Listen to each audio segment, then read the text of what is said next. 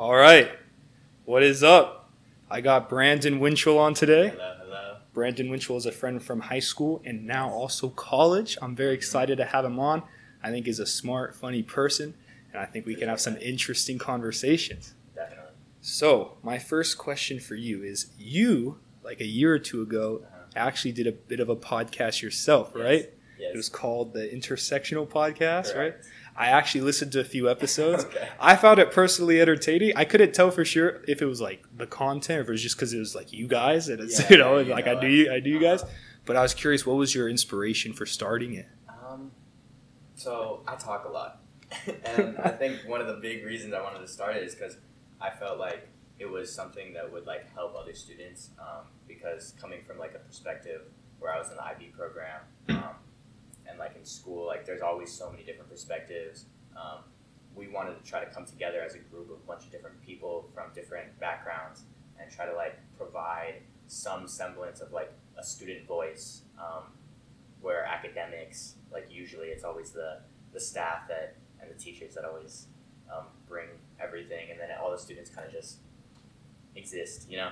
Yeah. So, and then also we had to do like some project for our IB program, which was supposed to be like a group project, and we needed to get like 20 or something. I don't know how many hours, I forget. But we needed to get a certain number of hours for it to be completed, and we were like, this would be a perfect opportunity. Originally, we were going to do it with the whole IB class, like 16. Wait, a whole podcast? But Yes. Well, okay. that's a lot of mics. We weren't going to have the whole group there every podcast, but we were going to try to utilize everyone's opinions and perspectives because we thought that would like add to the diversity of like the opinions we were seeing. But it didn't end up happening because it was way too hard to plan with everyone. So then we made it into like a group of 4. We still tried to include them at points, but it was just like very difficult. Even with just us 4, we didn't record in person. So we had to figure out how to record each of our audios on our own. So we're all recording on our phones. We would do this thing where we'd all try to clap at the same time. We'd pull up a timer like on some website and basically like we'd say when it hits like 2:30 and 25 seconds, we'd all try to clap. So then it would sync up, and then when I was going back into audio editing, I would try to sync that up. That's smart because I was curious because did you like talk over Zoom or something? We talked over Discord. Oh, because I was curious how you would solve for the delay, maybe. But the online timer makes sense. Yeah. That's creative. I think it was Fahim's idea or something. I don't think I came up with it, but we had to find a way to make sure our audios were going to be like at the same time because we were all recording from remote locations. And was that because of COVID, or like were you planning on doing it in person and then COVID happened, or? I'm not even 100% sure. Gotcha. I forget what exactly happened, but we kind of just did it because it was more convenient. We could record more like if we all had like something going on like 30 minutes before and 30 minutes after, like we didn't have to meet up, do a whole setup. And I think it did kind of reduce the quality of the podcast we created. We didn't have video or anything. Did you guys, like, I know you didn't have video in the podcast, but were you guys able to see each other, or was it just... No. Oh, okay. No, so that it seems was tough. It was like a phone call. Yeah, I see. So it's like, I think a big part about podcasting is like you're having a conversation with someone. Yeah. And obviously, you can still have a conversation over the phone, but it's just a much different environment than like when you could actually see the person. It's like, I don't know. So we just used Discord. We didn't have cameras on or anything, just the audio call. And recording, we had like people recording on different things. I think I was recording on my phone. I think Karina might have been recording on something different. Sorry, I'm laughing because I remember I was listening to one, and since you guys were recording on different things, I think someone had like a slightly worse mic than the others. Yes. So every time they came in, it was like, shh. I was like, oh, she's about to talk or he's about to talk. The thing is, we tried to solve for those issues, and I was like, maybe just record on your phone. But I think Karina's PC was like really loud, so she couldn't do that. So I think she was recording on her like headset. But then her headset had some static in the background, and then I had like an actual microphone, and Fahim was recording on his phone, and Lily was doing something else. It was like completely different ways of like recording for each person, and it was like it didn't sound as good as it could have. But I wasn't gonna be like, oh, everyone needs to get a microphone, blah blah blah. What I think is really cool though is even though you had all these like kind of like like a shitty mic setup, to be frank. Yeah. Like, that didn't prevent you from doing it. Because I feel like a lot of people want to try something, but they're like, oh, I got to have all this money to buy this tech beforehand. Where you guys just thought, well, we're never going to learn how to actually do it. Yeah. So we didn't really, like, think about as much into the technical aspects of doing it. And that made, like, the editing of it a lot harder for me. Because I was the one who I'd put all the audio clips in one thing. And because of the mic quality being bad, I'd sometimes have to cut out everyone's audio individually when they weren't talking because there was too much background noise. So I couldn't even like use a noise profile or like a limiter to like cut out the like static part because like it was just so inconsistent. Oh, I see what you mean. So I had to do like all that manually, and it took forever. And I think maybe trying to approach it from a different perspective and looking at like the technical aspects first would have helped. But we didn't do that. We just want to like try this. And I think that was like obviously a good thing because we wouldn't have started if we like took too long to look at the technical aspects. Dude, the whole thing about putting the separate tracks and then having to like cut out specific parts of each track. So I was in choir during COVID, right? Yeah. So we would record each kid. So you had like 100-person choir recording on their own phone or something, and then putting all of those tracks into this thing. Dude, I had to edit some of those. Oh my God. Terrible. So I'm sure. I heard similar things from like orchestra because I wasn't in any music program. Yeah, I couldn't imagine. But they like all had to like, and I think you probably had to level that too because obviously like when you're playing in like a live musical group like or you're singing or whatever, you know like the volume that you need to sing at compared to everyone else. But like if you're recording it, obviously it's going to depend on the mic and the gain level and whatever. And not everyone knows like what clipping is. So they'll be like singing and it's like oh. No, I know exactly what you're talking about. Yeah. But yeah, no, that the logistical part of it was very hard. And then I think another thing that like made it so our podcast kind of lost some quality was like the planning part. It was just hard to come up with ideas, what to talk about and everything. I don't think we... Yeah, I actually wanted to ask you about that because with my podcast, I have like a guest on each time, so I don't really have to think of ideas. It's more just, we have a conversation. By nature of having a different guest, there'll be different topics. So I was curious. I feel like it'd be much harder in your situation where you have the same people in each episode. You got to find like a different thing to talk about.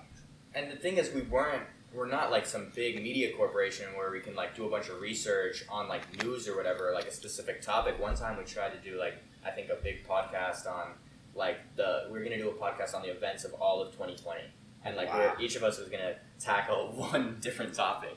And that didn't end up ever happening because we just like, simply that's too much work for like our group. And I think like having a sort of podcast like yours, it's a lot easier to like do that because you could just like see their perspective. But when we're trying to just use the same people over and over and not really have like that different perspective as much, we were coming up with like weird ideas. Like one of ours was about like food debates. It was like I watched that one. It was like, is a hot dog a sandwich? And we just rambled on the whole podcast about like random stuff. I discovered that macaroni pizza exists because of that podcast. Oh yeah, I didn't know that was a thing. I don't even really remember what we talked about in that podcast, but yeah, it was weird coming up with ideas because a lot of the times our ideas were just weird.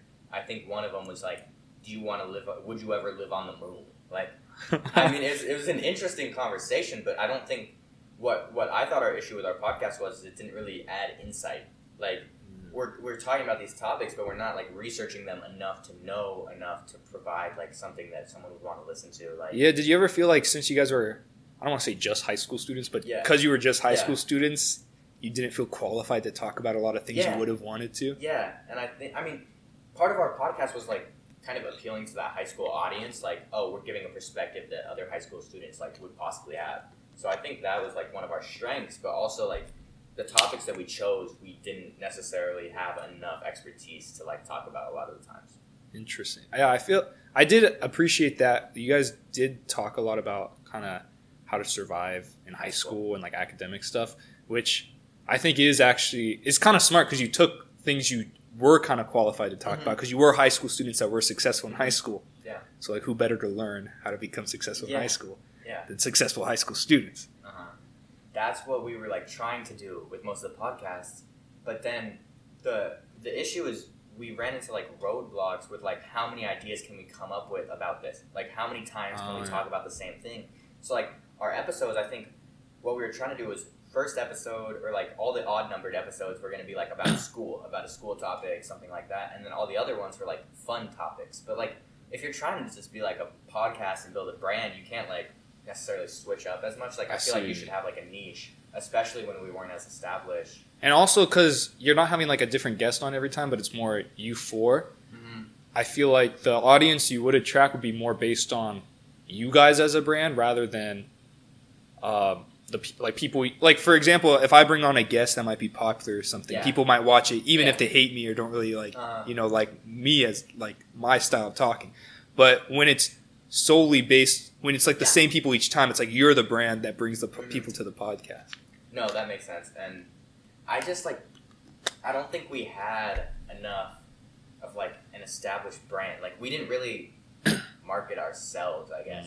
I think we were trying to like use the idea as the platform as opposed to like using our like identities and stuff to like build that. I don't know. I will say I thought the thumbnails were fire. Oh, the art. That was all Lily. Yeah, that's what I thought. Lily is an artist.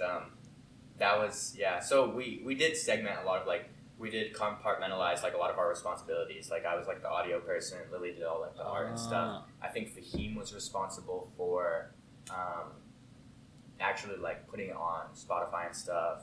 So we like did diffuse the responsibilities.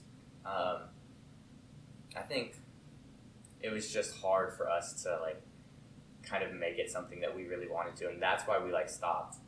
I remember Fahim told me that you guys, like kind of what you were saying earlier, you wanted to get into like deeper issues, I guess, later on. I was curious what certain things were you interested in talking about in the future, possibly.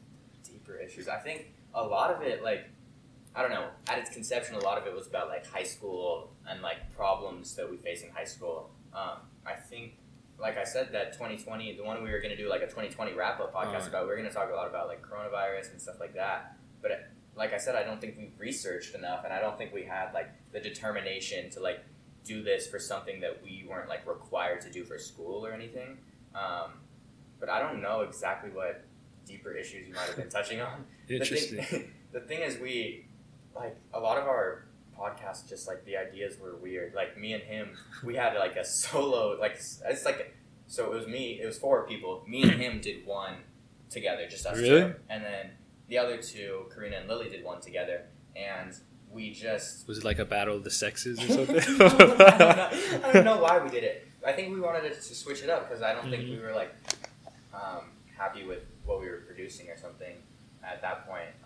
At least I was like a little like, we should probably try to do something different. But like we did like favorite movies. Like we didn't really try to do anything like deeper.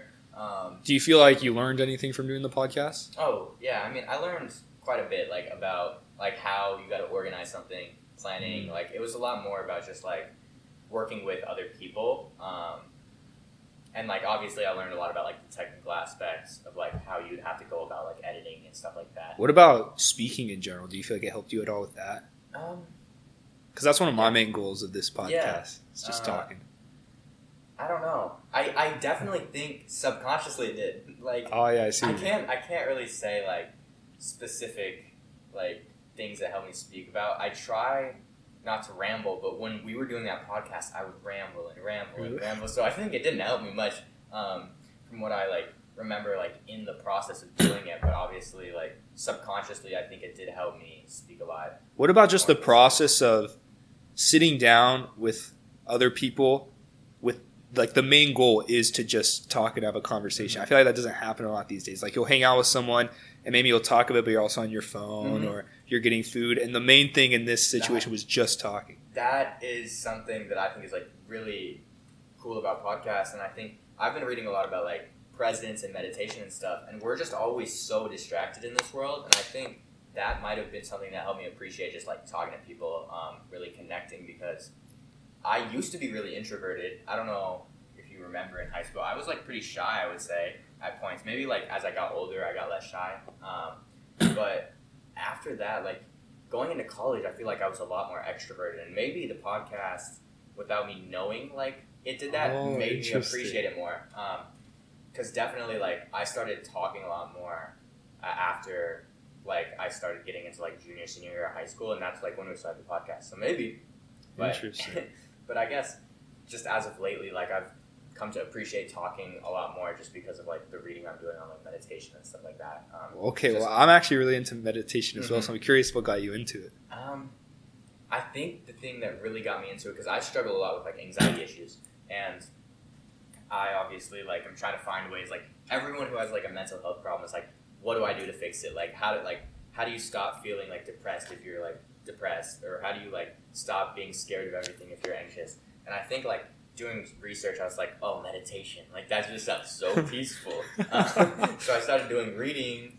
I started reading into it like on just online articles, and then Headspace, Calm, like all those apps, you know, the marketing, it worked.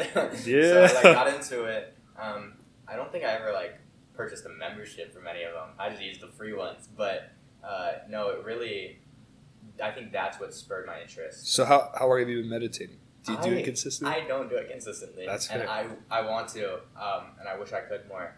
But the more that I like read into it, there's a lot of different perspectives. There's like the Eastern Asian, like Buddhist philosophy, it's and then there's confusing like after there's now like the new Western perspective where a lot of like I feel like some people are doing it for like the trend, but it's getting more like popular in Western culture, and I think it's like diverging a little bit from its roots. But I've come to realize you can meditate just by like being in the moment. Like you don't have to actively be like sitting like this and just like yeah, I totally agree. I noticed myself, I talked about it on a few of the podcasts before, but I'll be either hanging out with friends or doing something, right? And maybe something will get me a bit irritated, right? Yeah. And before I would just feel like, okay, I'm irritated. I'm in an irritating thought, so I should be irritated right now. But now I can kind of see it from like a third person perspective, where I see the thought, I'm like, whoa, I'm getting a bit fired up. Do I really want to be mad about this thing? And then I try to, I guess, analyze the thing that's irritating me and seeing if it's worth it, I guess. Yeah. And it's actually helped in a lot of situations where I probably would have been a dick to my friends or something. Instead, just let it go and then have a good time. Yeah, so like, have you read any like books specifically, or like do you just like watch YouTube? I haven't read anything. I watch Sam Harris a lot. Okay. And he has a meditation app. I actually got his yearly membership. I haven't used it a lot in the past few weeks, but I think his style of meditation I really liked, because it's pretty much just, it's kind of trying to get in that mode of just seeing your thoughts from a third person perspective and realizing that you are not necessarily your thoughts, because they kind of just pop up. And I don't know, I found that very helpful. Yeah. Do you know, have you heard of The Power of Now? Vaguely, but I'm not really sure what it is. So, do you know Kendrick Lamar, how he just dropped like a new album? I did it. Okay. But that's all. I don't really know rap that well. No worries. Kendrick Lamar just dropped a new album recently. I forget how long ago it was, probably like a month ago at this point. And it was called, I don't know, the name is irrelevant. Basically, he like was inspired a lot by like Eckhart Tolle, the guy who wrote The Power of Now and like some other books. And his book is all about just like being in the now. Like if you're in the now, nothing is wrong. Like you can't. You've always been able to cope with the now. But if you always place yourself in the past and you like criticize your mistakes, or you always like think about the future and put yourself in like a future situation, you feel like you can't cope. But if you're always just in the now, there's like never a problem, because you've always been able to cope with the now. And there's nothing more that it's crazy. No, that's all. Sam Harris says that a lot. Like when you're sitting down meditating, sometimes like a mild irritation can start to feel like really bad pain, just because your mind kind of starts acting like it is. And he says that like you might think it's unbearable, but that's because you're thinking of the future pain. Like, oh, I'm gonna have to keep bearing this. But instead, if you think about it, each moment you've been thinking about it, you've been bearing the pain, so it's not unbearable. Yeah. No, it's crazy to think about. And what I like saw a TikTok on it. It was like, oh, Kendrick Lamar's new album was inspired by this book. And then I read that book. Like I don't think I finished it yet. I've like read most of it. But just like that's what's gotten me back into it recently. And I think like TikTok is crazy. Let me just say that. TikTok is crazy. So there's this guy I see, and he always has like the same ideas. He has a podcast too. I forget his name exactly. It's like Andrew Moraine or something.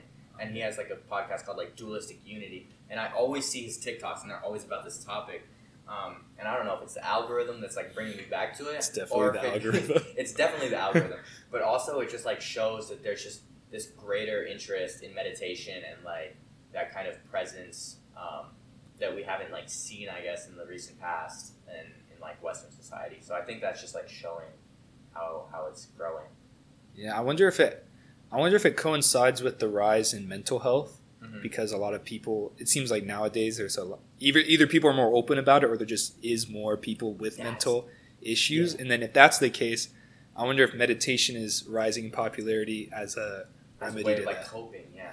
That's what I always thought was really interesting. Is there more mental health issues now, or are we just recognizing them as issues now?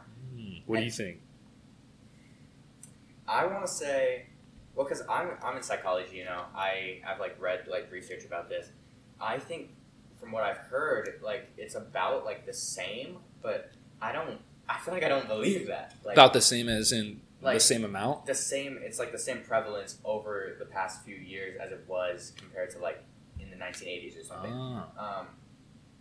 But I don't know if that's true. Like maybe that was like one study. Wait, could it be that maybe it was the same amount, but we just know more about it because of online access? That could be it. I don't want to believe that. I think the internet is like a problem, but maybe like there was vices like the internet in the past that we used to have.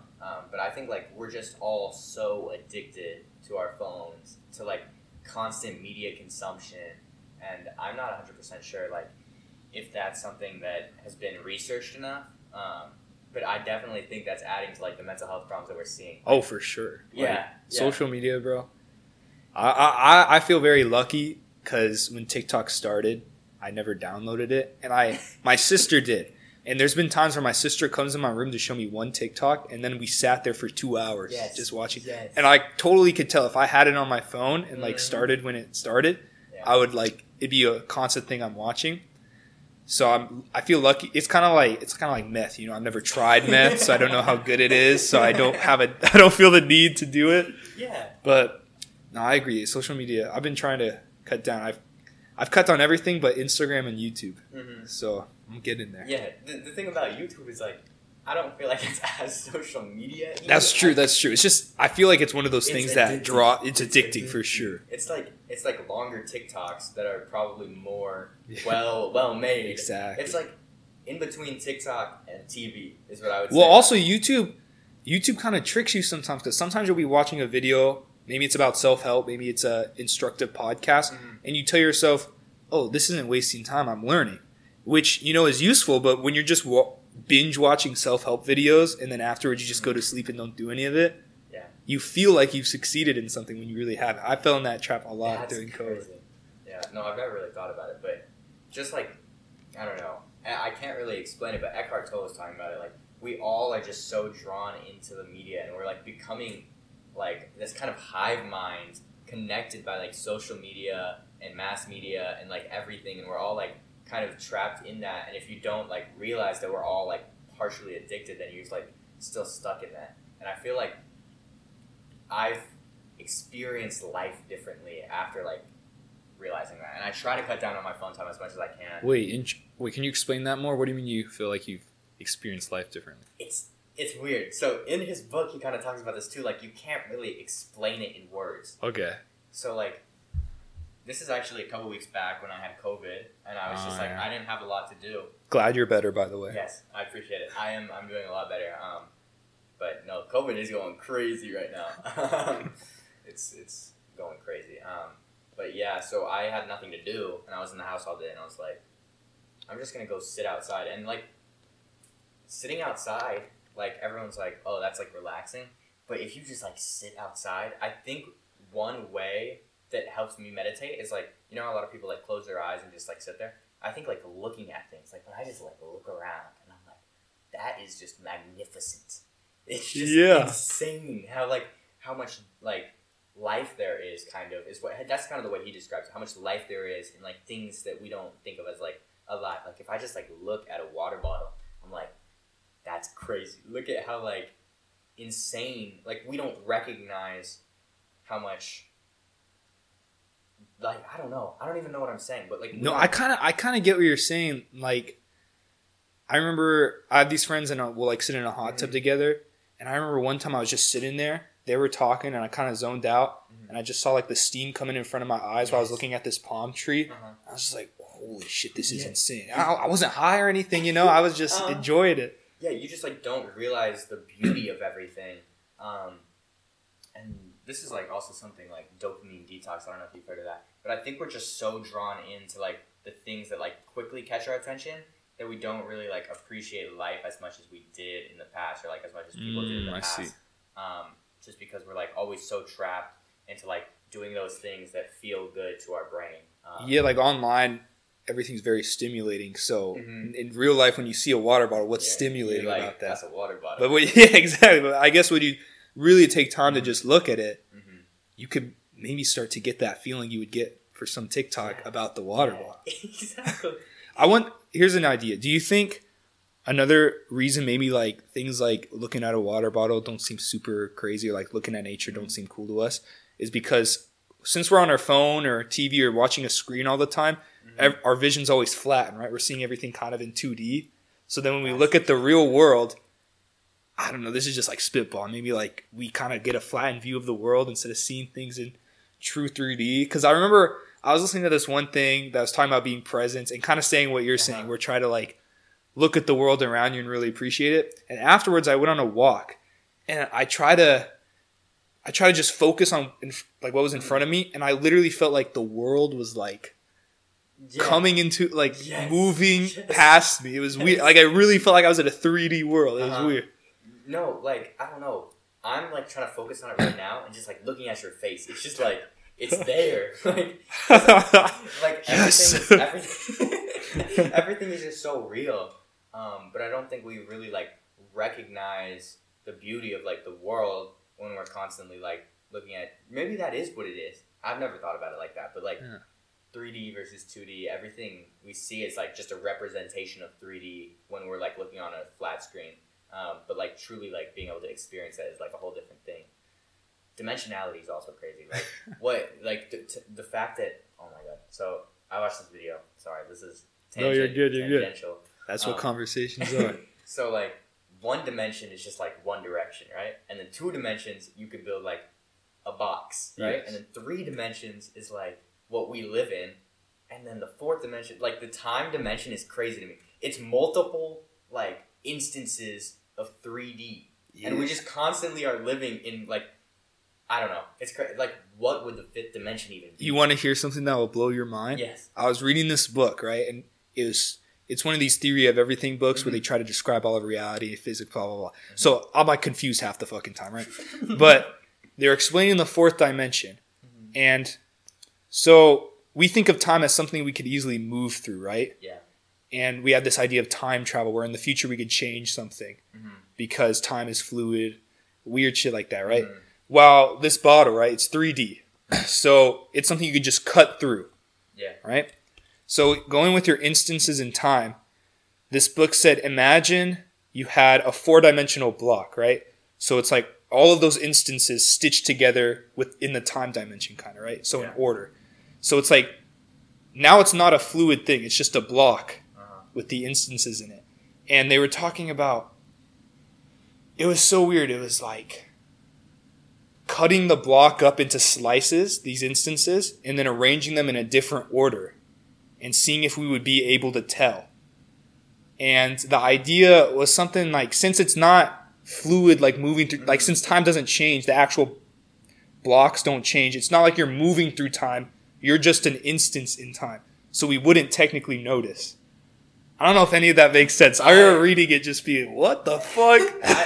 I'm lost, but all the like, it's just crazy to think about that like time is a dimension. According to like physics, they are like, I don't know. I'm not in physics. You're in physics. Yeah, I'm not that far in physics. But just like the fact that like time is another like way that we experience dimensions. Like I don't know. It's just I can't even comprehend it to the point where I can speak about it in a coherent manner. That's why I'm just so perplexed sounding right now. Okay, well, what about this? Thinking about like the idea that time is just like instances of 3-dimensional space, right?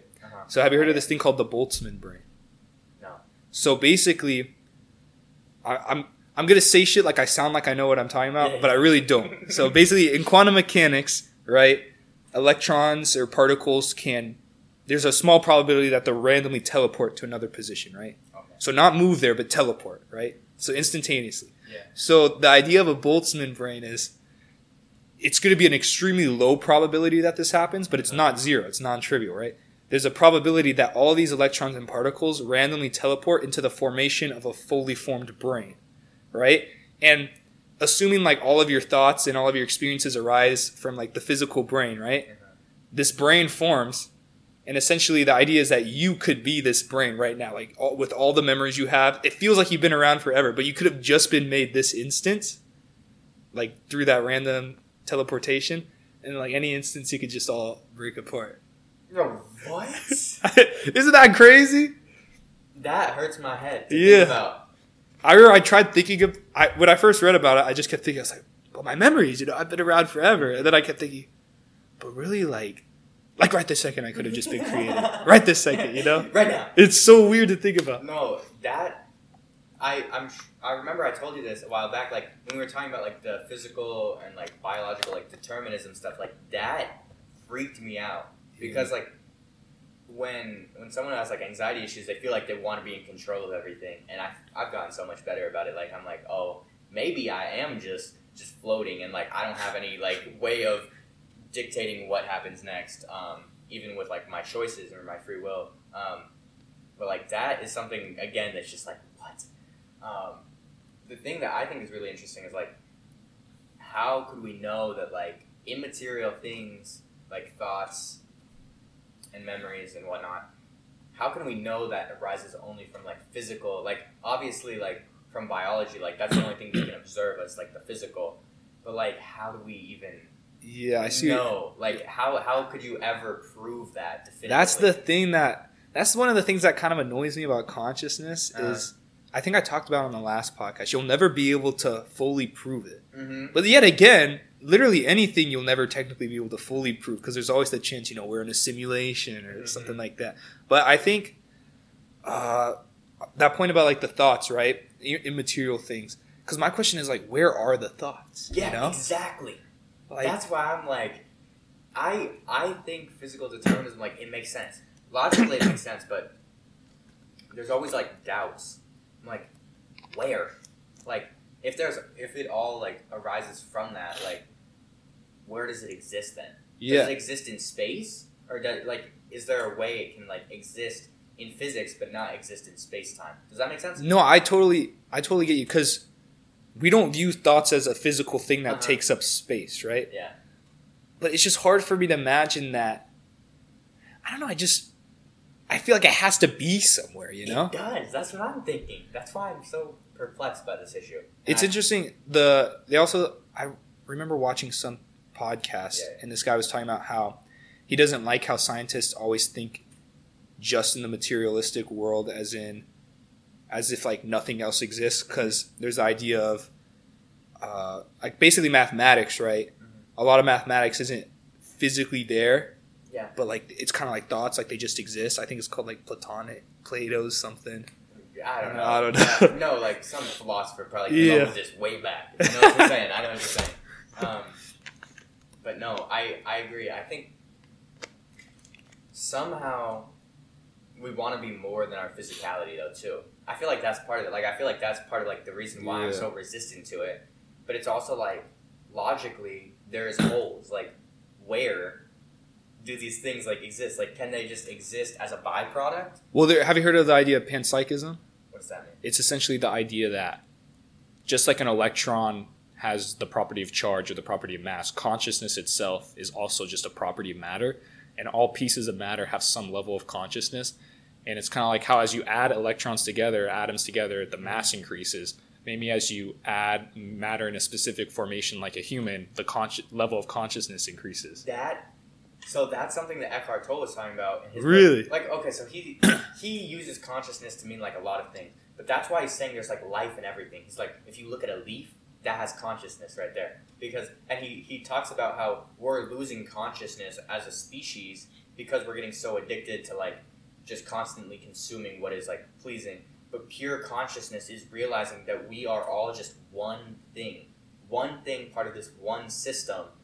Holy shit. Exactly. It's crazy. It kind of makes you think how all the neurons in your head, right, are working together to create the brain, and then there's consciousness. But does each single neuron know that they're contributing to this larger consciousness? And then it's like, well, all of the humans in our species are working together. Could there be like a species-wide consciousness that we don't individually experience? That's the crazy thing. Is like we're all part of a system, a larger functioning system, and like everything on our body is part of a larger functioning system to make our body work. And then all humans are part of this larger functioning system to make like the Earth work or whatever, life on Earth. And then the Earth is just a part of this larger functioning system to make the solar. It's just like everything is just like minuscule when you really look at it.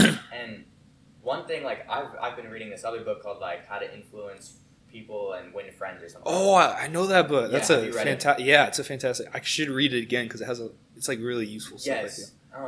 We always have like this need to like feel important, but like if you think about it, nothing really matters if you like. I don't know. You don't have TikToks, so this isn't gonna make any sense. But there's TikToks that are like in the grand scheme of the world. It's like basically it will be this video and it'll just be text and it'll be like, oh, I don't want to talk to this girl. And then it just it's like basically a picture of the Earth or like this animation of the Earth, and it zooms out into like the solar system, and it zooms out into like the bigger galaxy. So it's basically saying that like nothing matters. And then people have been starting to like make memes where it's like, I only killed 3 orphans when I ran them over. And then it's like, it just zooms out like it doesn't matter. That's terrible. Like, exactly. But like obviously we have morals, and like I'm not saying that's all right. No, of course. I get it though. I get but, that. Like nothing. If we look at the world or like the universe or the multiverse, I don't know. Is a multiverse a thing? Is that a physical thing like in physics? I've been reading a book, and this one it's called Our Mathematical Universe by Max Tegmark, I think. Okay. And he talks. There's actually 4 levels. Theoretically of a multiverse, and. Okay, I'll give like a real quick explanation because I don't want to go on too long about because I don't feel like I explain it super well. But essentially, the first level is so if space is infinite, right? Then that means there's a finite amount of arrangements atoms can be in a specific space, right? Mm-hmm. Does that make sense? Mm-hmm. So essentially, if space is infinite, then there's an infinite amount of like Earths where we're having this exact conversation, stuff like that, right? Yeah. So there's an infinite amount of things, right? So the idea is that the level 1 multiverse, and the problem when talking about multiverse is like people use the word multiverse in different settings. Yeah. So this doesn't mean like completely different universes because it's all part of like the same universe. But essentially, level 1 would be just copies of like these infinite. Like for example, the observable universe, right? It's 13.8 billion light years. Yeah. So that. Right next to it is another one. That would be like a separate multiverse or universe. So that's level 1. And again, I don't know if I'm explaining it amazingly. So then level 2, level 2 is essentially, so there's this thing called inflation theory. I don't know the math behind it or anything like that, but it says that when the Big Bang happened, space started expanding. And you know how when bread dough rises, right? And then you have like a normal loaf of bread, there's like the air pockets in it. Yeah. So the idea is that the universe is a similar thing where it rises super fast, causing these pocket universes to form. And in each universe, the laws of physics are the same, but there's different constants of physics. Yeah. So like an electron might weigh half as much in another universe. So it's really interesting because there's this idea of fine tuning. Have you heard of it? In music? No, it's some physics, I don't even know if you'd call it a theory. It's basically the idea that a lot of the physical constants are in such a specific amount to allow humans to exist. Like if an electron was just a few like grams heavier, whatever the number, I don't know the exact number. Something like that, right? Like that. If it was just a little bit heavier, then maybe atoms wouldn't be able to form bonds and then humans could never exist, right? Okay. So a lot of religious people use that as an argument for, a divine person who created the universe with the fine-tuned things. But this inflationary idea is that, well, actually there's infinite amount of universes with all the different types of constants that exist, and we would just obviously we're going to be in the one that's good for human life, or else we wouldn't exist. Yeah. So then level 3 goes with quantum mechanics. Have you heard of the many worlds theory? No. So basically, have you heard? So there's like Schrodinger's cat, right? Yeah. So an electron can be in two positions out, or a superposition of two positions at once, right? So if it's like spin up, the thought experiment is that it causes this liquid to spill, killing a cat in the box, right? And if it's spin down, it doesn't cause a liquid to spill, cat's alive, right? So the idea is you're taking this microscopic superposition and expanding it to macroscopic object, the cat. So it's like in a superposition of alive and dead, supposedly. So a lot of people just stop here, but the idea of the many worlds theory is that, well, now imagine I'm a scientist looking over the box, and I'm in a room with no windows, and a scientist is outside this room. Well, now I'm in a superposition to this scientist of seeing the cat dead or seeing the cat alive. And the idea is you can keep expanding this to the whole universe. And the many worlds theory basically says that when you measure the particle up or down, it doesn't just collapse, but there's another universe where it's measured the opposite. So that's like a level 3 multiverse where basically it has something to do with quantum mechanics, right? I'm going on a bit of a tangent. I can't even really explain level 4. I don't really know what it means. I haven't gotten to that part of the book yet. But yeah, so there's theories for the multiverse. I think that's what you originally asked. My question was, I was like, what is a multiverse? And then you went on to explain, but my whole point, I think, was just that, like, with so much out there, us being so tiny, like, well, it really matters. You know? That's the whole point. Yeah. After that long tangent. No, I know, I kind of went off, but no, it's okay. I think that's it's interesting because sometimes it's good to think that in the grand scheme of things, it doesn't matter. Like, let's say you want to text a girl, kind of like your TikTok idea. Yeah. It's like, in the grand scheme of things, it doesn't matter, so just do it, right? Yeah. You'll be sad for a day if she rejects you, blah, blah, blah. But then on the other hand, obviously, in like the 3 orphans cases, you need to create some sort of sense of meaning and matter at our scale, or else you just get nihilistic. Yeah. And then just, die. Yeah. No, it's a weird medium. You gotta find kind of like the happy medium between like not caring and understanding that some things you gotta care about. I like the idea of like you just create your own meaning, whatever. It's like cliche. Yeah. Like how do you feel like you find meaning in life? That is a very hard question. Have you read Man's Search for Meaning? No, I have it on Audible though. I just haven't listened to it. Because I've read it. It's basically like that. Just create your own meaning. Meaning in life. It's for the longest time I was younger, and for the longest time I was younger. Makes sense. Very human. No, when I was younger is what I meant to say. I used to think like the main goal should be to be happy. But the more I like read into like all this like philosophical, spiritual stuff, like happiness is like a fleeting emotion, and if you're constantly seeking to be happy, like happiness exists in a dichotomy with sadness, and you can only be happy if sadness exists. Does that make sense? That makes complete sense. Yeah, exactly. So I feel like I'm trying to stop chasing it, but it's so hard because happiness is like any other like addiction. You want to like constantly feel that like positive feeling that you get from it. So I guess like for the longest time, like last semester, 2 semesters ago, last year in college, I was like, my one goal in life is to find peace. Because I was honestly constantly just in like turmoil in my head. I was like, I can't like find any like sense of like rest or like refuge from like all my like thoughts and stuff. And I've now like obviously like everyone wants to be famous. Sorry, this is like kind of tangential, but it like also is like, where do I find meaning? I want to like, everyone wants to be known by other people and like feel important to other people.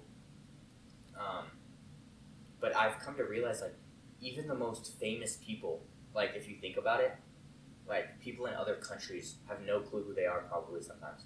Like if you think who's like the most famous celebrity you'd say? I think Elon Musk is pretty popular right now. Yeah, Elon Musk. But like, are people in like northern Africa that are living in like villages, do they even know who Elon Musk is? No, I see does what it you really mean, yeah. matter? Like, should you really be chasing fame like on the largest scale if you really want to like, if you really like are trying to chase fame? Should you chase fame within like a sphere that matters to you, or should you really just try to like reach as many people as you can? Does that make sense? Yeah, it's actually interesting because I was listening to this one podcast, and on the topic of fame, the idea, so back then, fame was more something you got by doing something that helped the world in some way. Yeah. Like you're a scientist, you discover something, and then you become famous for that. Yeah. So it's a lot more respectable back then. Whereas now, some people's main goal isn't to do a thing and then get famous from it, but just to get the fame itself. Yeah. Right? And have you ever seen those compilations of famous people talking about how being famous sucks, or like it's not what they thought it would be? So have you in the past like had that desire to become famous? Yeah, I mean, well, the thing is like, so I'm like moving to back to California. I've like met all these people from my job, you know, and I like want them to be like, I want them to remember me, because like you want to be remembered, you want to feel important.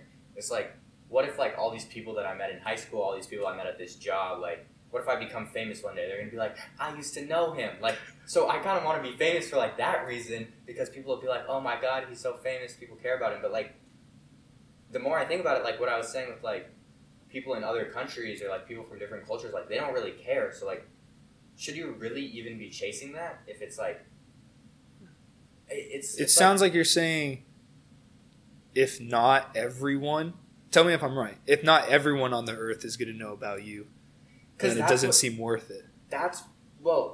I think that's partly like what it comes off as, but I'm saying like, you're trying to be famous, so like people recognize you, so you feel important to like other people.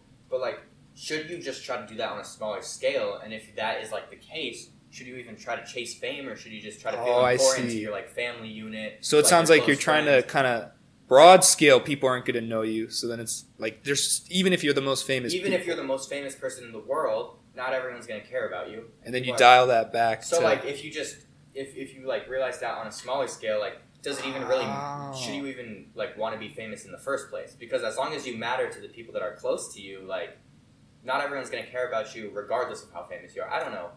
I think I get it. It seems it kind of reminds me, like, maybe you'll get famous and you'll be the most famous person in the world, but maybe it still won't be enough, because not everyone's going to know you. And it's like, well, if it's never going to be enough, then maybe fame's not even the way to look. We're chasing. I think my point is like, we always are chasing this like constant and endless like goal that doesn't exist. And this is one thing like I was talking about with my brother when I was driving back from California last year. Like, we live in a world of like ideas. Like, I have like an idea about how things are going to be, and I think this is kind of like projecting onto the future, like anxiety and stuff like that. Like, I live where I think something is going to be like that, and in reality it's not like that.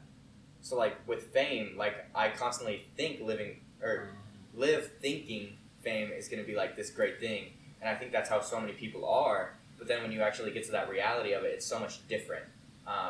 And that's why I think so many times people like get addicted to things. They think like doing something is going to make them feel like fulfilled. They think getting this like one last thing is going to make you feel like at peace for the rest of your life. But you got to realize like reality isn't like that, and you always are going to be like chasing something that isn't there if you're going to like constantly be doing that. And that's kind of like what presence is all about. Like, don't be constantly chasing anything. Just like be content with what is. I really like that point that it could be a cause. Are you saying for addiction, right? The reason you might be addicted to this thing, maybe it's fame, right? Because you keep thinking, oh, just a bit more fame. I'll finally feel good with myself. That's why and you're never going to get there. This is one thing like I've tried to like discuss with other people, and I don't think they fully understand. Like, we can be addicted to like anything. Like, you could get, I mean, obviously, like, you need, like, food. Like, you're not, I mean, you could get addicted to food, obviously, but, like... You could get addicted to not eating food. Exactly. You know? Yeah, and that's why, like, all these issues come up, is we get addicted to, like, this idea that doesn't exist. Like, does that make sense? Yeah, no, that makes a lot of sense. So I've constantly thought, like, we're addicted to our phones because, like, we constantly think it's gonna, like... I deleted Instagram, like, years ago or something, and I would open my phone, and I'd go to where Instagram was, like, about to click it, and, like... For some reason, it wasn't there, and I was like, there's this whole world that is gone to me. Like, and like, it was the idea that Instagram was like giving me something that it like really shouldn't have been giving me. I don't know. It wasn't providing me with what I thought it was. Dude, I think Instagram, it's kind of what you were saying about expectations versus reality. You have the expectation that you're going to go on Instagram and you're going to get either a message from someone who you're really excited to talk to, or you're going to see something crazy. And that's kind of, I think that's the more enjoyable part of Instagram than actually looking at Instagram. Yeah. It's like the suspense of what you're going to see. And then you're looking at this shit and it's like, this is so, I don't care what this guy ate. I was like, I do not give a fuck about it's weird, right? And the thing is, with YouTube too, like if I didn't have YouTube, like I feel like there's this whole world, because there's just so much content out there. There's like this whole world that's gone when you like get rid of it. But when you're like actually using it, you're not like waking up to like this new reality. Like, I don't know if that makes sense. Like, I would constantly have this feeling where if I'm not using something, like I'm like, oh, I'll just go on it, and then I'll like feel like better. I'll feel like when you're shitting, you know. Like if I don't have my phone while I'm using the bathroom, I feel weird. It's weird. It's weird, right? It's like it gives you a different reality for a little bit, like because you kind of immerse yourself in whatever like you're consuming. I don't feel like I'm making any sense. No, I it's like we're going on a bit of tangents, but I'm keeping up. It's making sense to me. Yeah, no, and I hope like if people are listening, they're like, oh, I get what you're saying. I'm thinking about this podcast just like with like the multiverse rant and then this. It's gonna be crazy. I'm gonna get some cool clips out of this. No, literally, I'm having a good time though. I swear. No, I am too, and I think that's one issue that I've had with podcasts in the past is like just feeling like this is just a shit show. What is going on right now? This doesn't make any sense in like any way, shape, or form. But I'm just a tangential person.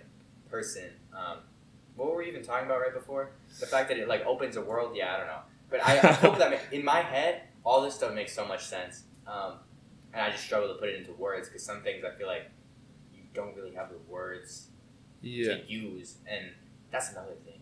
In different languages, did you know like you can experience things differently in different, like if you live in a different culture because their language has a word to describe it?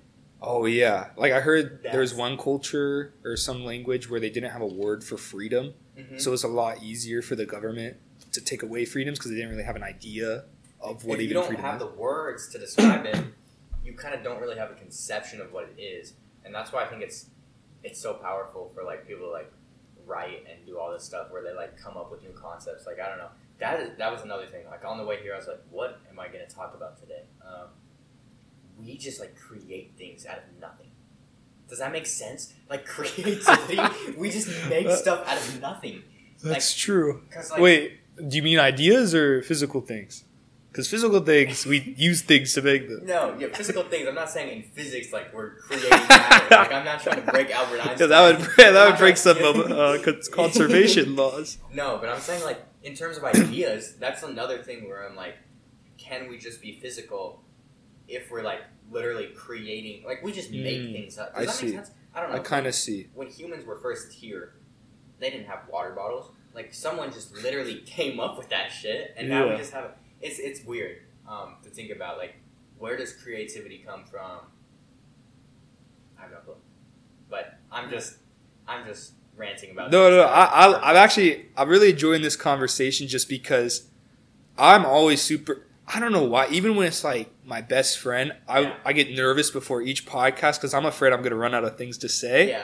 And I say this on almost every podcast. I've been having the opposite problem where the guest starts talking and then there's so many different routes I want to go down. Yes. Which I think is a much better problem to have than just like sitting here like, But I actually, real quick, wanted to go back to the idea of fame we were talking about, right? Yeah. So this is something I've been struggling with because I watch a lot of self-help stuff or podcasts where people give advice, and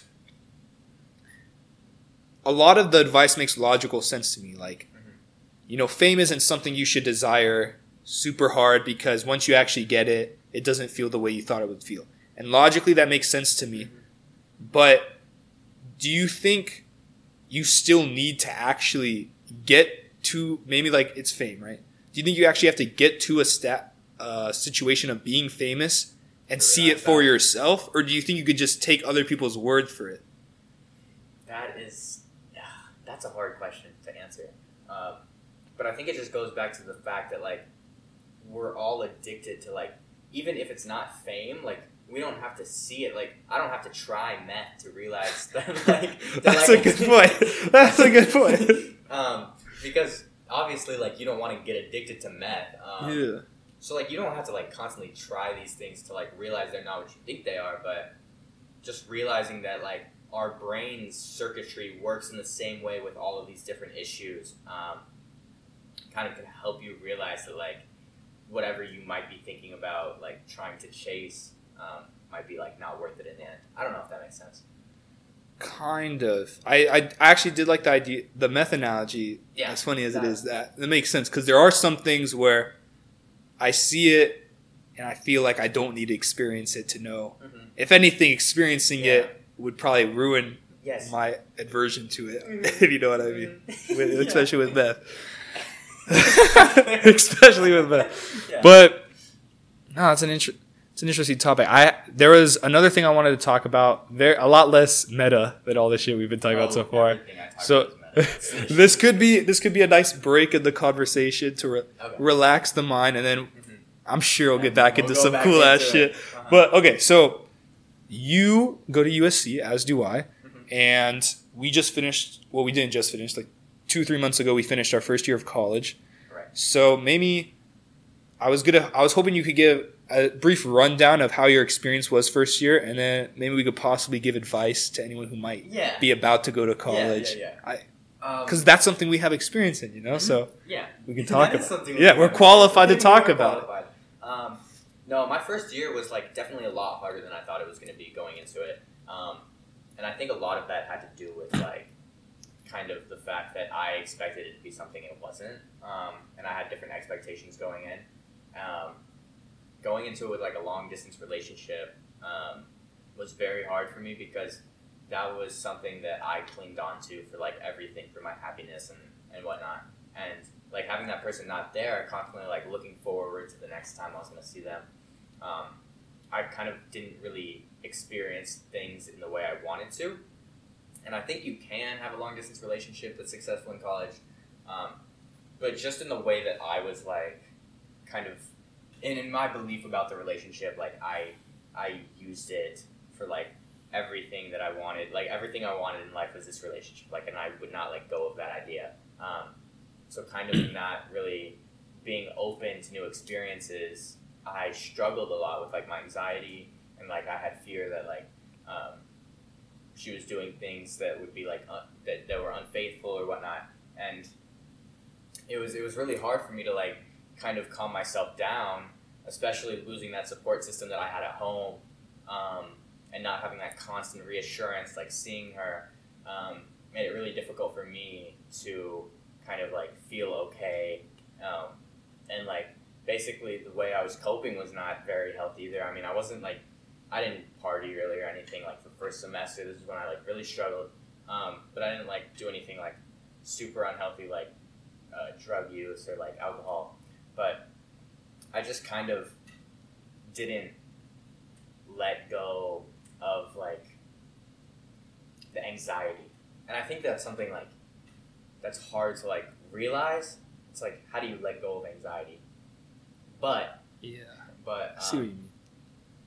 Just realizing that like everyone else is in like the same situation as you, everyone like kind of lost their support system, can help you to like realize that just like going out and doing things, and experiencing things, like even though you realize you're probably gonna like do certain things like wrong of like by society standards. I'm very vague when I talk. Sorry. No, I wanted to ask real quick about the anxiety thing, because I don't know if it's anxiety related, but I noticed I had this problem where I would see other people, like on my dorm, my floor, for example, like maybe they're going to a party or they're having fun or doing something like that. And maybe it was a night where I wasn't feeling as great, or I was just like chilling in my room, not doing anything. And it would kind of make me feel pressured, like, oh, I'm supposed to be doing that stuff. I'm wasting my time by not doing that stuff. I was wondering, did you ever feel that? That is exactly like how I felt a lot of the time. Going into it, too, like, I didn't want to, like, with the relationship, I was like, I don't want to do anything that's going to make her uncomfortable. And all of my friends were going out and partying, and I would constantly tell them, I'm not going to go because, like, blah, blah, blah, X, Y, Z. And, like, there is so much pure like influence peer pressure in college to like kind of not even directly, like they're not telling me to go do these things, but like seeing them go do them and like feeling like left out is like you kind of want to like try to like. Damn, that's a great. I never even thought of that like as a form of peer pressure. They don't have to deliberately tell you to do something. That's why I said like peer influence. It's not really like they're not pressuring you. It's like the pressure kind of comes from yourself. Yes, exactly. And that fear that like you're missing out on something that everyone else is doing. And that's something that I think took me a couple months to get over. And then I finally started like deciding, I was like, oh, I'll go out with you guys and I'll see how it is. But you kind of, this is going back to like the ideas thing. You don't have to like live up to these ideas about like whatever college you think college is supposed to be, because everyone's college experience is like their own, and like you don't have to be like this cool college kid that goes to like the frat parties and parties every weekend. Like make it what you want to make it, and if you like just chilling in your room playing video games, there's nothing wrong with that, because honestly, like the real reason I think so many people like to go out and party and stuff is because other people are doing it. And it's not really coming from within oneself. What about, so I kind of get that where maybe you don't like to party, but you feel pressure to party because it's like that's what the college thing seems to be, right? I don't think you should necessarily feel like you should go to a party just because of that. But I also see the value in being open-minded and recognizing that there's probably a lot of experiences I haven't tried in college that I'm just going to automatically say no to because I just think I'm not going to, kind of like the expectations versus reality, flip the other way. You have expectations you're not going to like something, and then by doing it, you find out, oh, maybe I do like it. So maybe you're going to college not expecting to party. You don't feel like a partier, which definitely was what I was. But I forced myself to go to a few, I think. Yeah. And some of them I enjoyed, and some of them are a bit just too like ravey and wild for me. So, but I'm happy that I had the experience of going, because now I'm not going to be not going with the feeling like, oh, what if I went? Maybe like, you know, that, because now I feel more solidified that I don't like the more ravey parties, if you know what I mean. Yeah, and that's why I think like the thing is with addiction and whatnot, like obviously, like with meth, you don't have to try it. Like with stuff like this, like that you feel like you're not gonna like, you kind of just like ease yourself into it, because like a lot of the party scene is like literally like drug use and alcohol as well. So like maybe like do some of the things that are like medically safer for you, and like kind of don't feel the need to necessarily like do things if you don't feel comfortable, but kind of push yourself to like experience new things that aren't like I just want to give a warning, whatever you call. When I say like experience things, that doesn't necessarily mean like you have to start drinking because everyone else is like, I don't, because I don't drink, right? So, but I've never been like, but what if I try it and then I would like it and I'm just not wasting time not trying it. But like, some things you can stand your ground and just not do.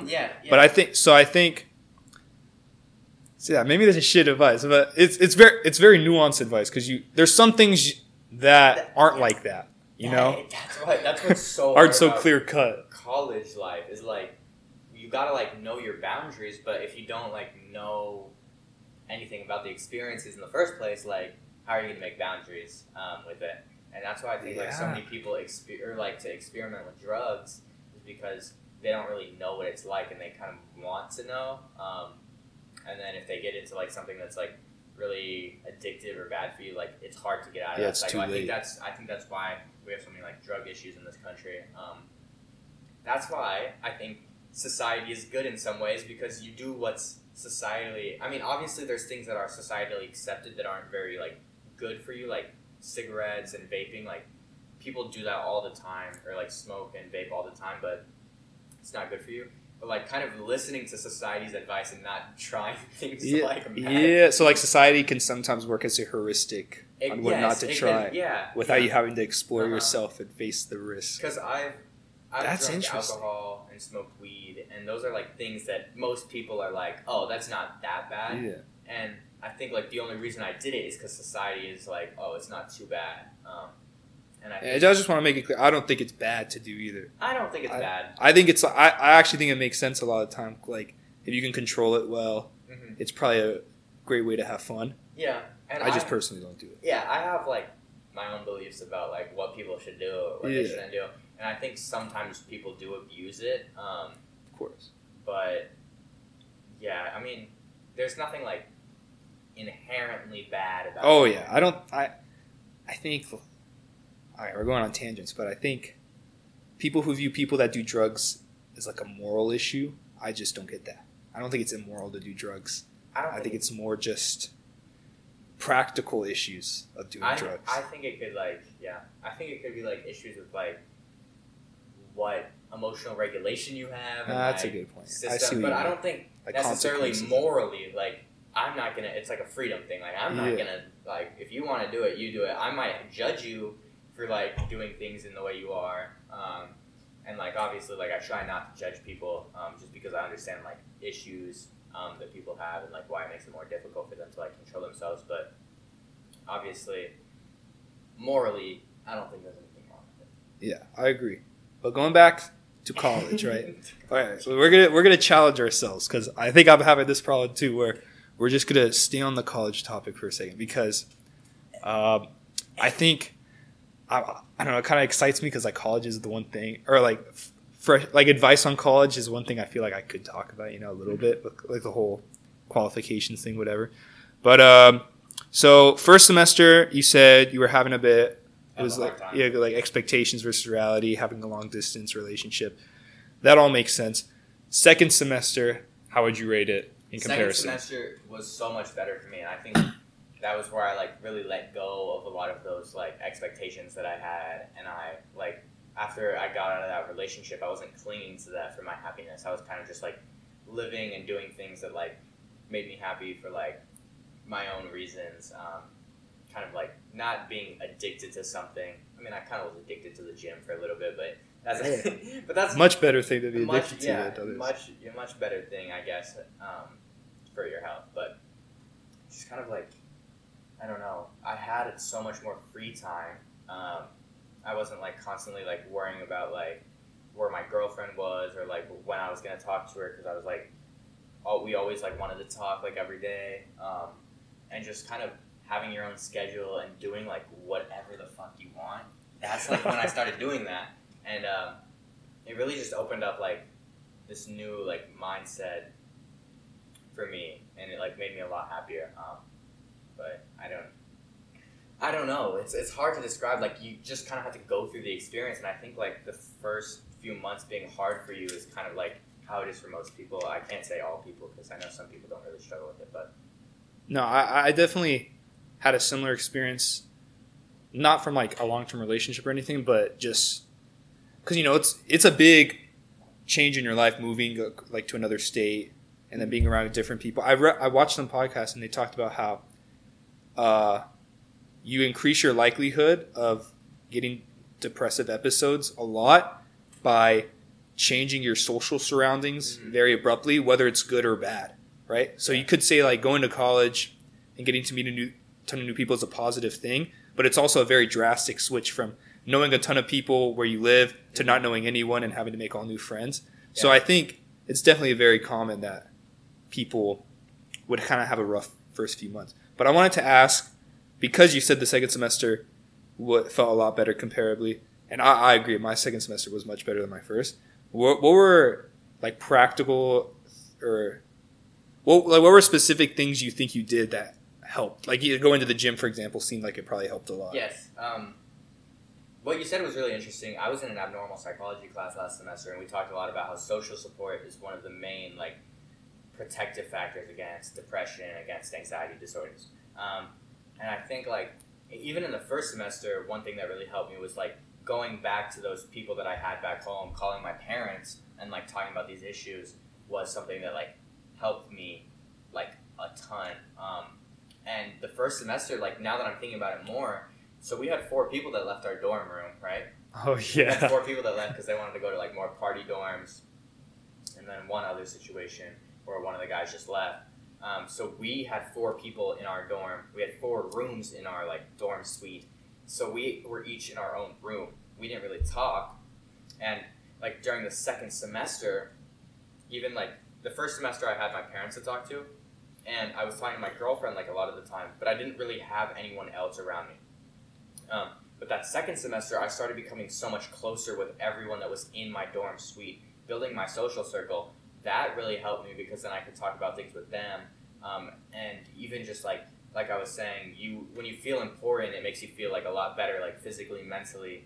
So like when you kind of have friends and just like a group of people you could like go eat with or do whatever with, hang out and just talk, that like helped me a lot. And then going to the gym, obviously, like because I had like issues right after I got out of the relationship with like self-esteem, self-image. I was struggling a lot to like get that part of me back, and also just like in terms of like the neurochemical issues and biological issues that I might have, like exercise is very helpful with that because it can.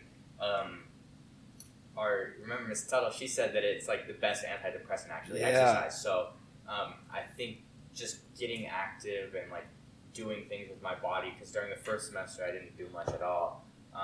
That probably helped me. So I think the biggest two things I would say: exercise. Most colleges have gyms. Go to them. But yeah, exercise, even if it's just to like not do weightlifting, just do like light cardio or whatever. And like try to befriend people around you. And I know sometimes it's hard when you don't know anyone. I had expectations about how my dorm mates were because they were all like partiers and I didn't see myself as a partier.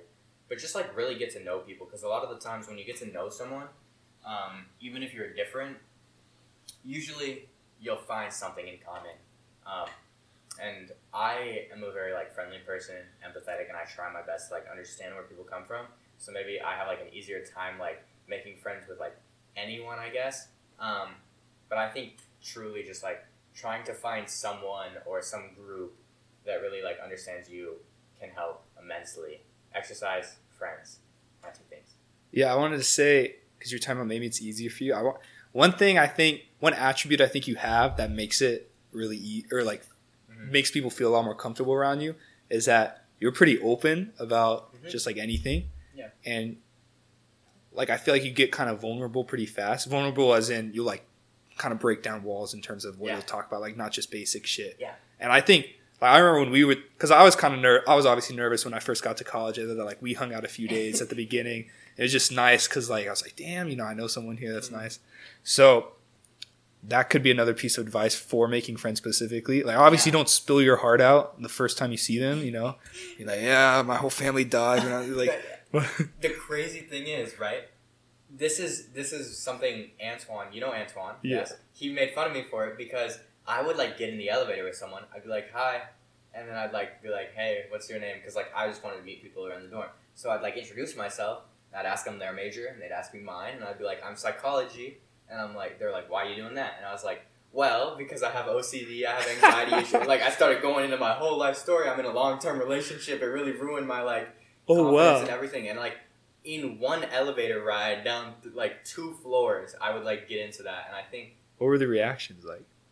They were just like, that's really cool that like that's the reason you're doing it and you struggle with it. So you like, I don't know. And like I didn't make like really great friends doing that with like a lot of the people. Most of the people like I met through our classes or like through mutual friends or the dining hall or whatever. But like I think that's a really good point, like why I feel like I am better at making friends, better than some, like I feel like some people think they are, just because I do open up like really quickly. And like when you open up to someone, like they feel like a lot more comfortable to do it. Because I feel like so many people just have surface level conversations, say anything at all. Like, dude, I worked at Dutch Bros, and it's a coffee place, if you don't know. And it's super customer service based. Like, you're talking to them at the drive-through window, and they really encourage you to just have full-on conversations with them. But since you're only there for, like, 1 to 2 minutes tops, they're, like, kind of what you're saying, surface-level questions. And I remember I had a shift. It was Easter, and I was just at the window for 7 or 8 hours just having these conversations. And it, like, drains me because you're basically just doing the same shit. You're, hi, hello, how's your day? Oh, it's great. How was your blah, blah, blah. Oh, what are your plans for today? Yeah. And I think you bring up I'm basically trying to say, I think you have a good point about the sooner you get to more, actual things that people care about. Yeah. Like, because I work at H&M, and I literally just like, hey, how you doing? How's your day going? Same Do you thing, go with like, that voice too? Like, no, not usually. I mean, sometimes, Hey, how you doing? If the girl's pretty, I mean, hey, that's what you gotta do. I'm kidding, but no, I was just like, it's just the same thing over and over, and like that's why I like try to find something that like people care about, and that's one thing that Dale Carnegie in that book I was talking about, how to like influence people and win friends or whatever. He talks about like trying to actually like listen to what people have to say and find what like interests them. That's like one great way to like actually make friends. It's like even if it's not interesting to you, like if you're making them feel important, they'll like come back to you. Yeah, and I've heard some people critique that point, being like it's fake or something or toxic to pretend something's interesting when you don't. But what I think, and maybe this is just me, I think you could find interest in anything just by kind of being, well, first off, just try to be curious about it.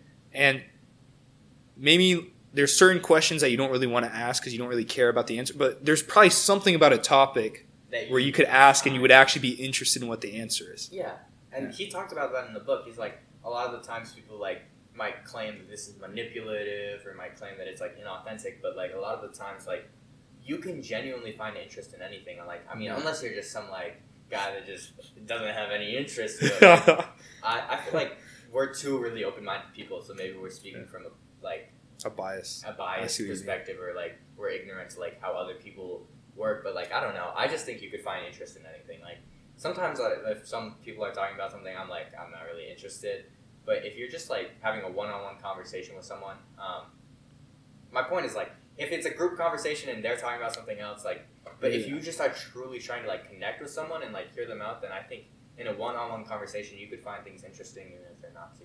Yeah, that's what I'm hoping to. One of the skills I hope to gain with this podcast is when I'm listening to someone talk, like a guest, for example, I subconsciously, consciously try to, as they're talking about something, try to tell like maybe they get excited when they start talking about one thing and be like, oh, this clearly is something that excites them. Yeah. And then see like something I could find interesting in it and then ask them a question about it. Yeah. So I think that's commendable. Yeah, that's a great piece of advice in terms of just conversation skills in general. Yeah. I think so too. And I think one thing like people do a lot too is like talking can like help you reduce social anxiety. I think so many people with social anxiety are like, what am I going to say next? And like if you like start just like talking to people and becoming interested in what they're saying, like you stop worrying about that and you become like a better speaker because you're just like listening to what they have to say as opposed to like, oh, what am I going to do next? Like where's this conversation going after this? I don't know. I just think listening is like a huge part about conversations that people miss. Like a lot of the times people are only worried about what they have to say. Yeah, it's like the whole putting your focus outwards rather than inwards. Because then what's the point of even having a conversation if you're just focusing on what you're going to say next? Because like the main point of a conversation is to like get info from the other person. Yeah. Speaking of like social anxiety, I was curious because one of the things that I get nervous about a lot is just awkwardness, right? Like I think the fear, I don't know, for me, the fear of not having anything to say comes from just not liking the awkward silence and being in that position. And I've been trying to battle in my head, like, what's the best way to get around that? Besides just, I don't know, getting better at conversation skills. And I think part of it is just exposing yourself to a shit ton of awkward silence until your body or your mind just comes a little more relaxed to it.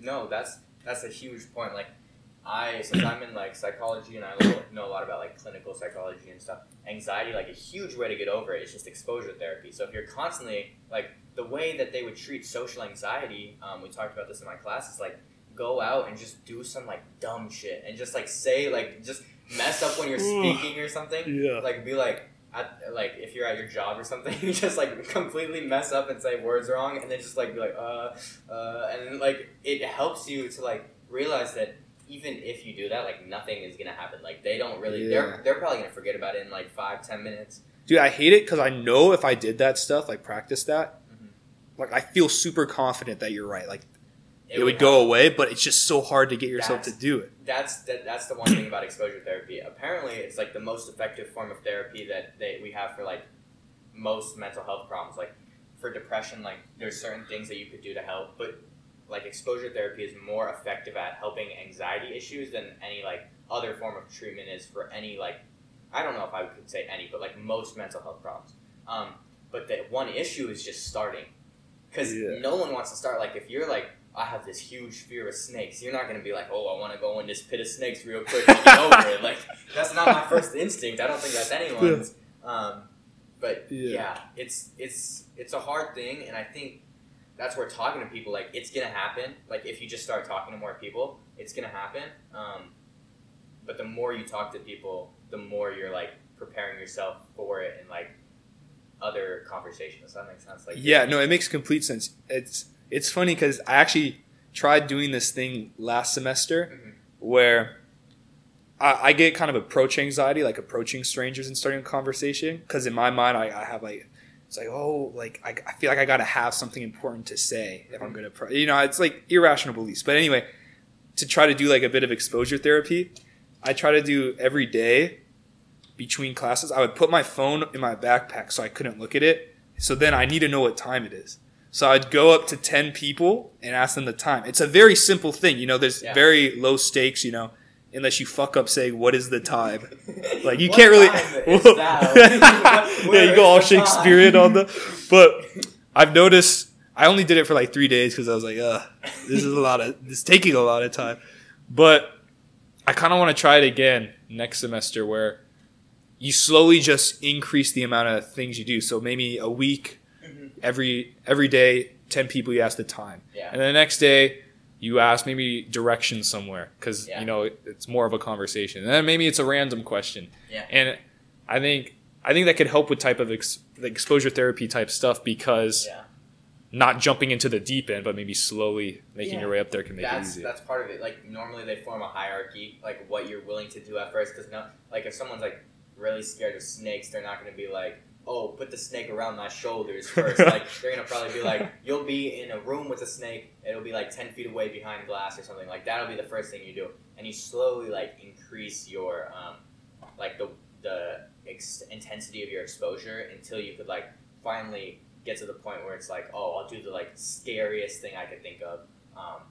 So that's, like, a good way to approach it, too. Like, if you're going to just do something, like, small, and then, like, eventually you go up to someone and you're like, what are you doing later or something? And because, like, everyone thinks that's probably an awkward question. Like, but if you like get to that point where you feel comfortable enough to do it, then you could like get over your fear of just talking to anyone for any reason. To be honest.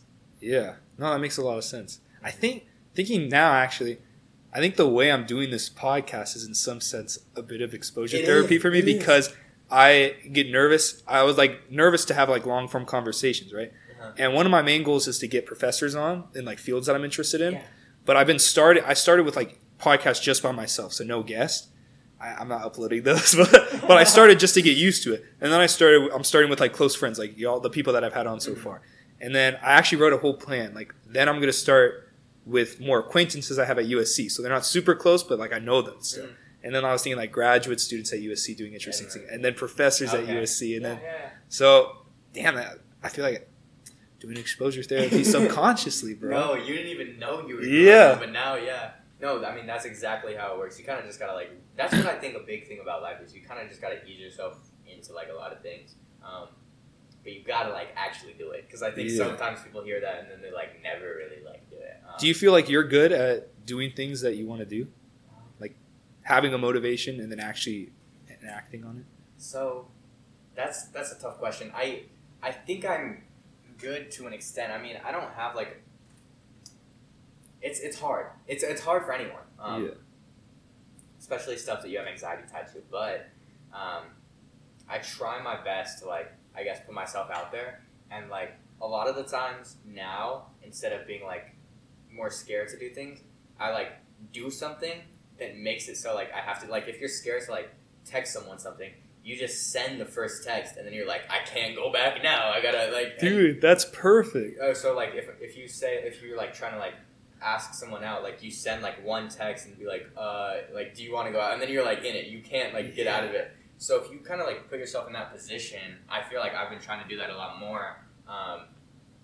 Then it makes it a lot easier to like stick to it. It sounds like you have an intrinsic motivation to do something, but you're nervous to do it. or there's some reason you're not doing it, and then you add an extrinsic motivation by sending the first text. It's like, okay, well now it's awkward if I don't send the rest of the messages. You have to you kind of have to jump in. I think another thing, because that was kind of a broad question, like motivation and stuff like that. Like, I think one thing that people struggle with is they don't get to the point where they if you want to go to the gym or you want to start a small business or you want to do whatnot, you need to start forming habits. And I don't think a lot of people do that, and that's why I'm you can make a habit out of kind of being spontaneous and doing these things that you think are scary, but then also you need to form a habit to start the thing that's crazy to me.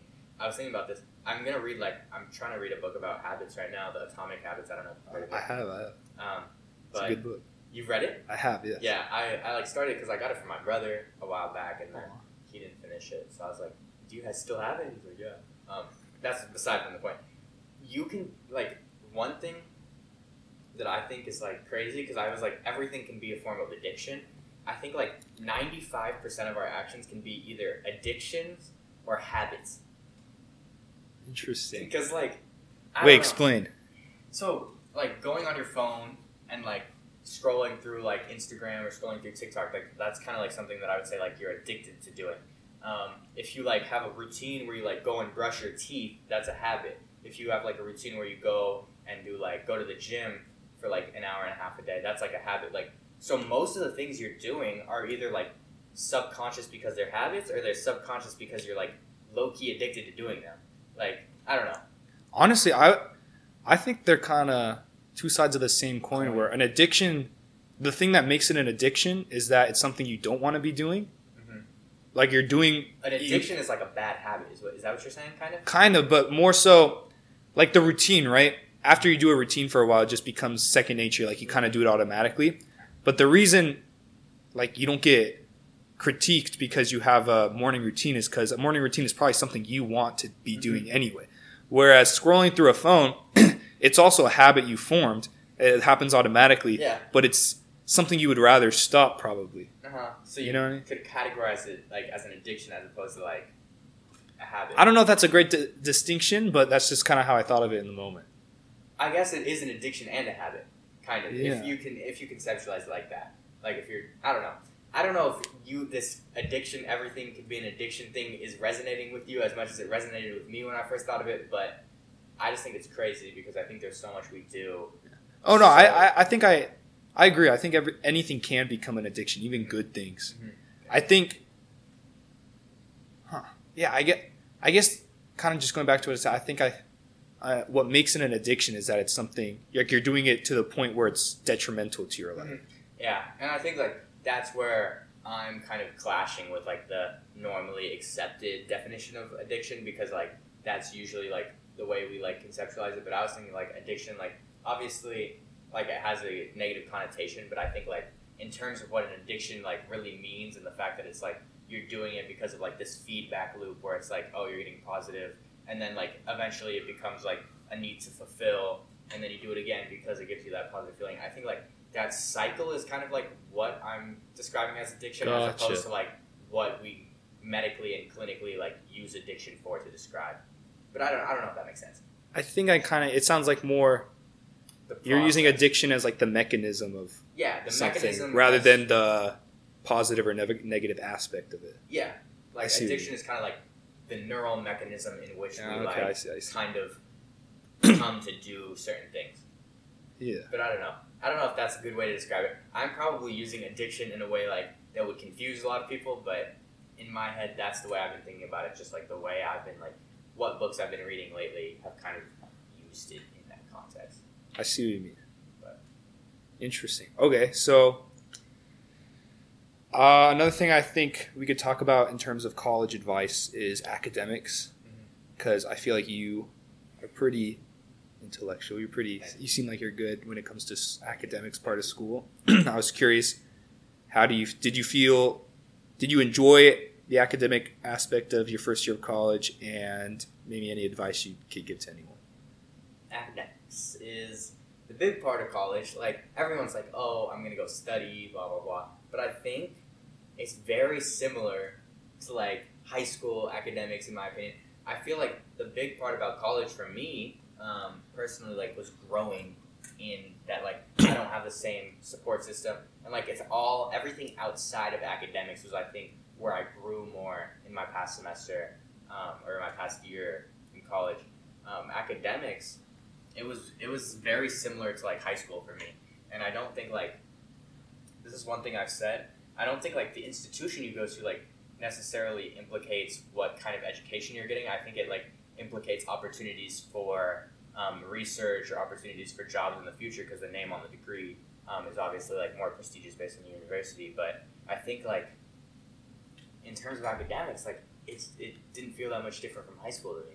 And maybe that's because I was in AP classes, but like it wasn't hard. I didn't feel like. Does that make sense? No, I get it. I think probably the AP classes does help because I guess they are more college level classes. So you're saying your first 2 semesters of college, the academic aspect of it didn't really feel super different from high school, but it was more all the other aspects that you felt like you actually leveled up or grew up. College, the real thing that I think college has taught me is like how to live on my own, how to deal with things on my own, regulate emotions better, and like do all this like independently, as like opposed from doing it like with your family like constantly around you, like how most people exist in high school. And I don't think like the academics were really like the part that helped me grow. I think just like the environment, and I think that's why moving out for college has been so impactful for me. Not because the university I'm going to, although it's like a very accredited university, is like very prestigious, but I think more so just the fact that I'm diverged from like that social support system I already had. In terms of academics, I like did pretty well. Obviously, it's like added stress. The more difficult classes you add, the more tough it's going to be to like manage your time and whatnot, and the more like difficulties you're going to have like keeping your grade up. But it wasn't too difficult for me, and maybe that's because I'm like really good at school, and I don't struggle a lot with like even like pretty difficult topics. But I don't know. Like in terms of academics, I don't have much to say because it was just the same thing as high school was to me. I think what you're saying kind of brings up a good point where a lot of people view college as just a chance to get your education, which is a big part, right? You know, you do learn a lot more than you'll learn in high school, depending on what major you take. But it sounds like what you're saying is there's a lot of aspects of college that help you grow, not just academically, but you know, you personally. Basically what you're saying, personally, socially, being able to live on your own, stuff like that. And maybe people don't initially think of that as a benefit of going to college, right? Yeah. They just think like they'll be like, a lot of people argue maybe you don't need to go to college because you can learn a lot of the shit online, right? Yeah. And that makes sense, especially maybe if you don't have the finances to go to college, things like that. But I think they're missing a key point is in how much college helps you grow in other ways, essentially. Yeah, and then there's this guy, I don't know if you've heard of him, his name's Gerbert Johnson. He's a YouTuber. He's kind of a goofball. He makes like really like funny, with a name like Gerbert. You got it. He makes like really funny, like kind of like weirdly philosophical, but like also very like comical and like meme videos. But like he was talking about like one of the reasons he went to college was just because like that's what everyone else is doing. And I think after I graduated high school, I was like, where's the community I had with like school? You're in elementary school, middle school, high school for like 18 years of your life, and then that all gets like wiped away, and then you're literally like living in your house with your parents, but you don't have like that thing, unless you have a job, you don't have that thing that like that community that kind of brings you together. And I think that's what college, like he was saying, did for him, is like kind of give him that sense of community when everyone is like very isolated nowadays, with people like basically using the internet for like their main form of communication. So like when you go to college, like it gives you that opportunity to like see a very diverse set of perspectives, as opposed to just being a place. And I think one thing about the academics in college, as opposed to like learning everything online, as you're saying, is like it forces you to, because if you're planning to go to college, a good point. It forces you to do that research. It forces you to do the homework and whatever assignments. So like it'll motivate you to do it because you don't want to like waste the money you're spending. But in terms of like academics as opposed to like high school, it's not that different in my opinion. I think the main places I've grown in college have not been in the classroom, but outside. Interesting. I kind of agree with the whole academics in college being similar to high school. I will say my second semester, though, I have a slightly different perspective where I think I grew a lot academically in the sense that a lot of first off, my classes were very hard my second semester, or at least to me, like especially my physics class. Yeah, you know. I'm sure. And I think what it helped taught me was because college is you only have the class maybe 2 to 3 times a week rather than every day. So I realized how much more self-study I have to do because a lot of times the professor isn't going to explain everything super in depth to the level that you need. Mm-hmm. So I think I grew in a lot that I was able to learn how to learn on my own a bit. Mm-hmm. Like I developed a lot better studying strategies. I remember my first Calc 3 midterm I did trash on. Mm-hmm. It's like, what? Because I thought I knew this stuff pretty well. Like I think I did the practice exam. Yeah. But I didn't look at the answers afterwards. I would basically just do the practice exam and just gauge, like, if I felt good while doing it, then, okay, I must know this stuff. And then I obviously didn't. So that was one thing I learned, to check the answers after to see if I got them right. And then just doing practice problems. I didn't do that a lot in high school to study, right? I would just do the homework. But now I had to, like, actually go find problems that would help me and do them on my own. So I think in that aspect, basically I just wanted to say one thing that might be different about college academics is that it could be a lot more self-studying depending on what classes you take. And I think that's very useful in helping you become more independent because you don't need, like, learning how to learn on your own feels really freeing because then you don't always feel like you need a teacher. Yeah. And I just want to say, I feel like I do really well in school, and normally I do. So I'm in psychology, which is not that hard of a major, I'm not going to lie. Hey, you got stats next semester, though. That's I'm not sure that hard. You don't think so? No. I've never taken a stats class. I haven't either. You'll have to tell me how it is. Yeah, I will. I'll definitely, because I'm taking 2 stats classes. I think that's crazy. I know. It's 2 stats classes and then some journalism stuff. But no, like, when I was in Calc 2, my second midterm, I got like a 58. Really? And my final, I got like a 54. Oh, damn. But part of the reason why I think I did so bad, like, I didn't really care about that class.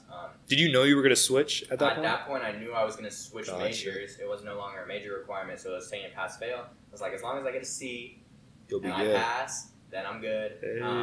And it was like right after I'd broken up with, or I like got out of that relationship, so I was like obviously like not in a very like good state of mind, so I wasn't really trying that much in school. But yeah, no, I mean, I'm talking from a perspective where it's like the classes I'm taking aren't that hard, so that's why I was like, let me clarify, like I'm good at psychology classes. I don't know how I would do it. Like in engineering, I wasn't doing terrible, but it's like things are going to be a lot harder in college. I'm not going to lie. Like a lot of the classes are a lot more difficult. Yeah.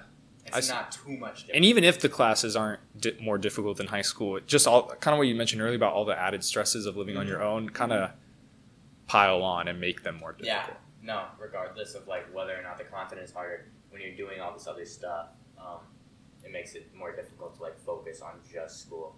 Where in high school, like you have nothing else to do. I mean, you had a lot more taken care of for you. Yeah. In terms of living situations. Yeah. No, that's what I meant. All right. So with all this college talk, we're about to go back to college. Mm-hmm. How do you feel? Do you have a game plan for the semester? Are you feeling excited, nervous, all these emotions? It's mixed feelings because I really like it here. Back home, you know, I mean, it's very much so like I know this place like the back of my hand. I know all the streets. I'm like, oh, I'm gonna go. Feel like a big dog, you know? I know. I feel like I'm like this is my hometown.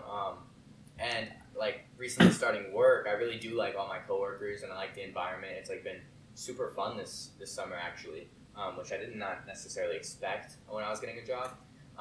So I'm kind of sad I got to leave them, but I'm definitely excited because even though like last semester I was like, I don't know how to feel about going to college, I'm really excited to see how this new living situation, I'm with a bunch of different new roommates and like the new classes I'm in are going to like open up opportunities for me to grow. And I think there's like a lot of new experiences to be had for this upcoming year. So I'm excited, but also living on my own this year, having to make food, I'm like, how is this going to go? We'll see. I realized I was in the kitchen today making something, and I realized, oh shit, I got to buy like a pot and a pan because now I'm going to be making food instead of the dining hall. Yeah. I was like, what type of pot and pan do I get? Do you even have like any meal plan or no? I have the apartment meal plan, so I think it's like 40 swipes a semester. Okay, so you're gonna have to make like a lot of food, is what you're Yeah, saying. but I've luckily this summer I've been preparing. I got like a system down of cheap groceries I could get, and then meals I can make pretty easily. Yeah. I had a question, kind of what you were saying about how you really like it here. What I've noticed being here now is now that I've lived in 2 places for a decent period of time, no matter where I'm going to be for the rest of my life, there's always going to be like some people I'm missing. Yeah. Because I've been missing people this summer back in college. Yeah. But I know for sure last semester I was missing my friends here. Yeah. So you're always going to be missing someone now. That's what my parents have always told me. They're like, you have your high school friends, you have your college friends, you have your work friends. It's like you kind of move through different stages of your life, and then like you kind of what someone told me last semester is actually like when you go home from college during the summer and then you come back, it's like you're living 2 separate lives. That's what it feels like. You have your home life where all your like high school friends are, and then you have your college life, and they're just like 2 separate worlds that like don't really intermingle. It's kind of weird to like think about like, I don't know, having to like not be with certain people like when you're in that other environment. It makes me so excited in the future to have a wedding. It just it's like the what is it, Endgame, where all the different people interact and see how that's how it feels, bro. Yeah. But I totally agree. The whole 2 different lives thing. Mm-hmm. What I found really weird was first semester I was there for like 2 months, 3 months, and then I visited home for like a few days. And I thought it was gonna feel super different when I got back, but it literally like right away just felt like I was back. Yeah. It felt like I've been there the whole time. Like I never left. It was weird. Coming back from like this last break. I was like, oh, this is going to be weird. I don't know if I'm going to like mesh with like everyone back home. And it's like, you just kind of pick back up. Yeah. And it's like nothing was different. It's crazy. It's weird to think about like everyone, like all the people that went to different schools, like they've had completely different experiences, but you could still come back and like hang out with them. And it'll be like kind of like old times. It'll be a little different, but it's like, you kind of just pick back up where you left off. Yeah. And that's how I feel like, you got good friends if you could be apart for so long and come back and it just feels like normal again. Yeah. All right. So we're back from the bathroom. We both went separately, of course. Very needed. Not like there's any issues going together. Yeah. If you want to go together, like be my guest, of course. Judge, we won't judge. We just didn't do that ourselves. But, okay.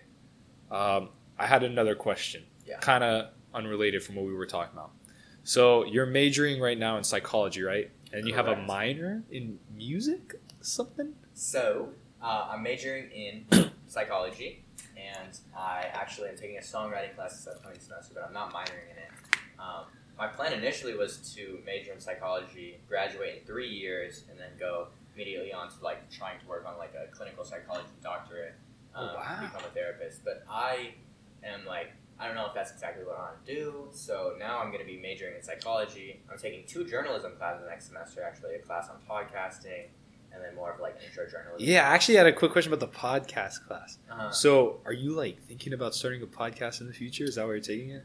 I mean, since we had that like experience taking that or making that podcast in the past, like I don't necessarily know if I have any ideas right now, but I always like think podcasts are like something that would suit me, just because I really like hearing about other people's stories and I like talking a lot. So, I mean, put the 2 together and then make a podcast. I was curious because funny enough, we were originally trying to do the same major, right? Physics and philosophy. Yeah. And I'm curious if that stems from basically being interested in a lot of things. Yeah. Because one of the reasons I'm starting this podcast is because I'm interested in a lot of different things, but I know I can't become an expert in everything. So I think a podcast would be a way for me to talk to experts about things I'm interested in while being able to focus on one thing to become an expert in myself. Yeah. I was curious, like, is that also part of the motivation? Yeah. No, I've always been interested in like so many things. I'm like one of those people, I want to be like an expert in everything. I'm like, I want to be a plumber, but then on my day off, I'm going to be a firefighter, and then I'm going to work as a doctor on the day after. But no, I like always have wanted to like try to learn as much as I can and like be as smart as I can in like every single field. And I think that's part of the reason why I chose that major in the first place. And then podcasts, I don't even know what I'd want to do with the podcast, but part of the reason is because I'm thinking of adding a journalism major. But initially, I was thinking of just doing a podcasting minor because they have a podcasting minor in the school. And I think it would give a good perspective, especially because there would be like audio classes I'd have to take, and I do produce music as well, so it's like that might be something that would help me out. But I'm not exactly sure if I'd want to start a podcast, but definitely I would say I resonated with the fact that like I'm interested in a lot of things. That's exactly why I picked that major in the first place, and that's exactly why I'm trying to double major now. I think it's also smart. I feel like you're taking advantage of college in the sense, especially USC, because you just have an interest in podcasts at least, and there's a podcast class, so you're like, why don't I take it? Yeah. I think that's very smart. Yeah. And I'm trying my best to like make sure I still have everything set up for like in line to graduate in 4 years exactly. But I don't know, like I should have the room to do it, but I'm trying my best to like use any extra credits or units I have to take those classes that I'm interested in. That's why I'm taking the songwriting class, because you get up to 18 units. All my other classes are 4, so that songwriting class will push me to like 18, and then I basically That's am kind not of the like limit. yeah, I'm not like sacrificing any like extra time because I'm just doing it like within what I'm given by the university. Yeah.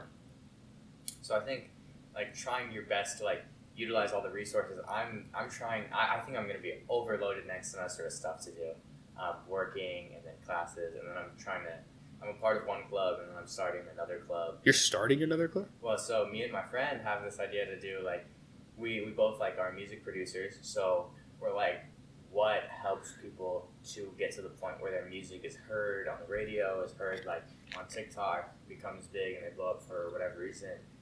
So we're trying to start a club on independent music marketing. Wow. But it's like a lot of logistical things with starting a club, so we have to like go through that whole process. It's me and just like one other friend from down there, and it's been a journey. We've been like having meetings all summer. I have a meeting with him tomorrow actually, and we will see if that gets materialized. Dude, that's exciting. I had no idea. What type of stuff would the club be doing? So independent music marketing? Yeah, so he has a background where he's worked with this guy who does like a lot of competition. So there was this competition that he was trying to do at USC last semester, and this friend of mine, his name is Arnav, he's in engineering. So he was trying to do like an engineering competition, basically try to get like people to produce a bunch of like ideas and then pitch them to judges, and then like whoever wins would get like $1,000, which they would get from like sponsors or whatever for the competition. So he comes from a background like that. So he has an idea to do like a music competition, and then we could do like prizes for the music competition, and like that's like one. He thinks that would be as like provide evidence that what we have been doing like can help someone get publicity as a musician, like an independent musician.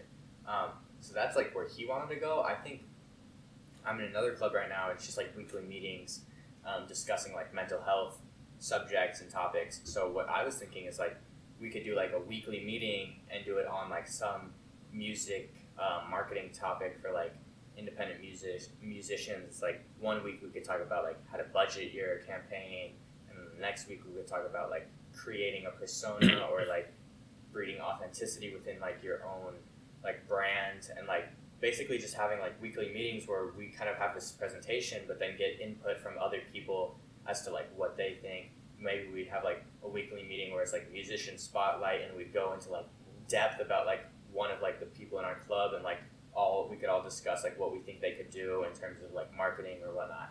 And I think it's like really fusing that interest I have in like business, because I'm not like obviously majoring in business, but I think it's like something that's like very like cool, and like business and advertising is very much like grounded in psychology, and then also that music. So it's like I'm not fulfilling that through my academic classes as much because I don't have the space to, but if I can like use my extracurricular time to like make a club focused on music and like business marketing, I think that's like a great opportunity through the university and the people that are there and that are very talented, to kind of expand what I'm getting. That sounds like an amazing idea. Yeah. I always hear that one of the best things to do in college is to start a club, because not only do you get experience like leading a team and shit like that, but you can also kind of leave a legacy if the club still sticks around afterwards. Yeah. But with music, is music something that you would be interested in the future, like pursuing? I would, but it's difficult. I don't have like a ton of motivation to like make music in the recent past because it's a lot of work, like technical knowledge, understanding. Like, I see. I can't like I've had issues recording music a lot of the times because my microphone, the way it like links up to my computer, it's like all weird sounding. So I'm just making beats at this point. I remember you showed me. We was like outside that 1 unit physics class we took. You were showing me fighting these demons or something. I thought it was pretty nice. It was catchy. That song I made a couple of years ago at this point, actually. Wow. But no, I think it's something that's really cool. I also just don't know if I find fulfillment in it, and it's very hard to like survive in music. And what I want to do is like probably be like the artist. Like I wouldn't want to like work in the background. You know what I'm saying? Yeah.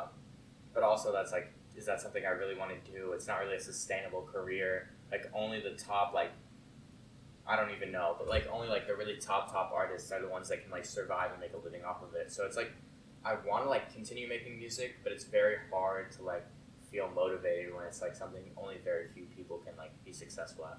Yeah, I feel like though you could do it on the side with this whole psychology thing, and then learning about psychology gives you so much content for songs you can make, bro. Yeah. But real quick about the whole motivation thing, like only a few people can make money, stuff like that, or live off it. That was one of the things that kind of made me nervous about the podcast. Is just like there's like over 1 million podcasts now, right? So luckily, like money isn't my main motivation or anything. I'm not expecting this to make money at least for like years if I even do it for that long. It's more interest. But one thing that kind of helped me get more motivated was this idea because the internet's so democratized and so many people have access to it. There's so many people that can make content, right? And I feel like you don't necessarily have to be the best or you have to be like one of the top podcasters or in your case like singers and musicians, right?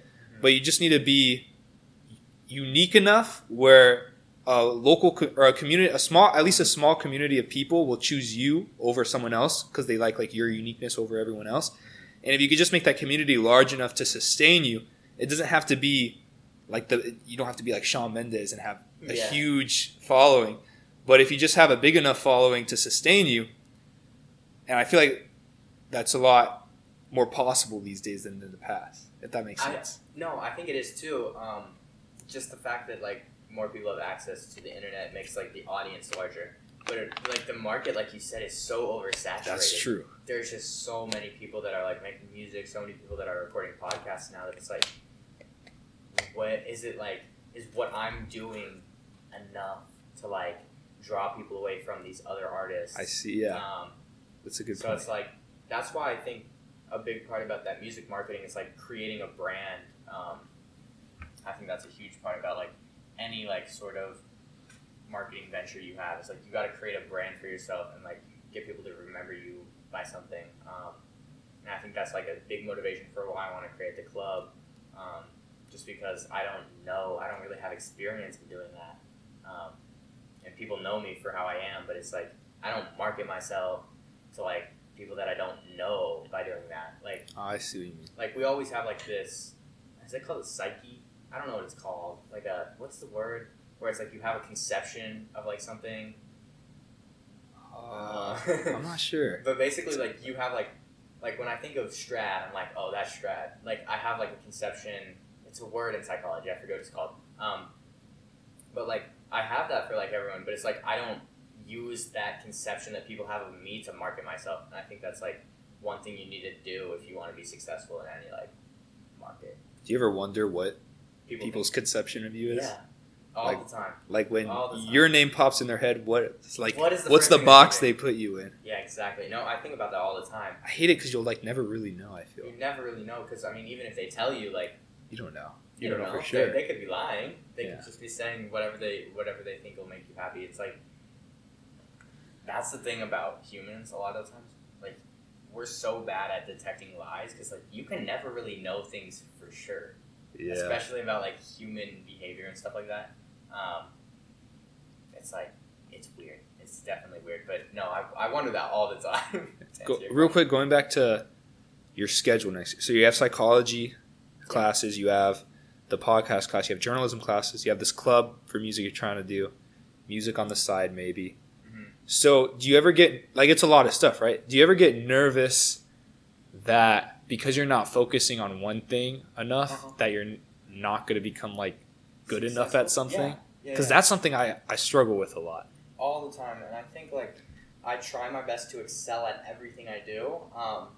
But the more you like decide to do, like the more you're taking away from that one thing. And I think that's a problem, like a really big problem in our job market, is that they expect you to get a job. Like a lot of the times, like even if you're working in like with different companies, like you're a computer scientist and you're working with like Microsoft, and then you transfer and you're working with like Google or whatever, like you're doing like the same thing over and over. But I think so many people, like maybe it's just me, I know you're kind of like this too though. So many people have like different interests where it's like you don't want to do that for like, I feel like I wouldn't be satisfied doing something for my whole life, or like basically becoming a psychologist. And like obviously I want to be an expert in that field, and like if you want to be an expert you kind of have to like compete with them, so you have to like put in the amount of time they're putting in.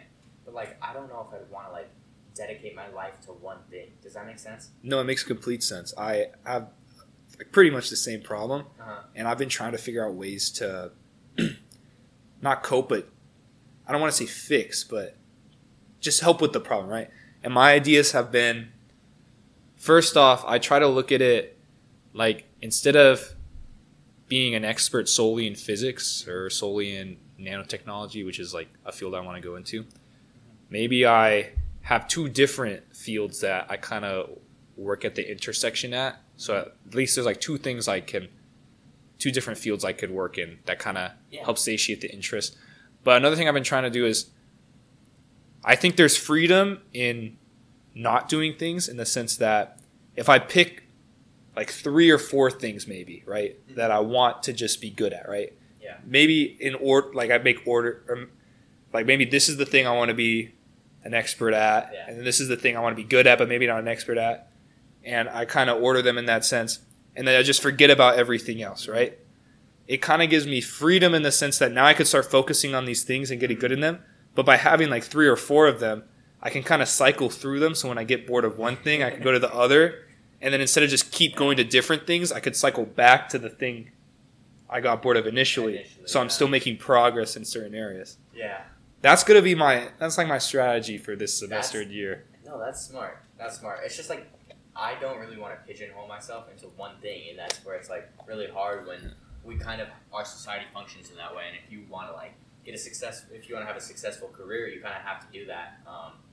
In my essay for why I wanted to go to USC, actually, I was like introducing it with this quote that I asked this guy at this leadership conference one time. I was like, how do you find your one true passion?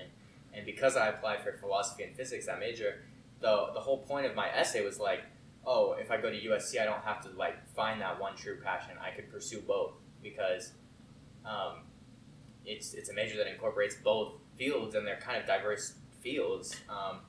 But like the fact that I switched from that to engineering, I switched to psychology, and now I'm trying to add journalism and like music. It's like I don't know if I'll ever be like satisfied with like doing one thing, and I think that's like a part of our society that's like really, there's like a big issue. It's because I think a lot of the times too, you have to get like, we have to be qualified to get a job. You have to like get a degree in something. Like if you want to get a degree, or if you want to work as like a certified public accountant, I'm using this as an example because my parents, like, you should get an accounting degree. But if you like, obviously it's going to like help you in the work field, but I feel like a lot of the times it's just like a thing that is like a title, and it like, if you work at that job, you could figure out how to do it if you like just worked there. Like you don't necessarily need the college degree, the 4 years of education, and the money that it costs to like work a lot of these jobs. And I think the fact that like we are making people like go to college to get jobs is like part of the issue with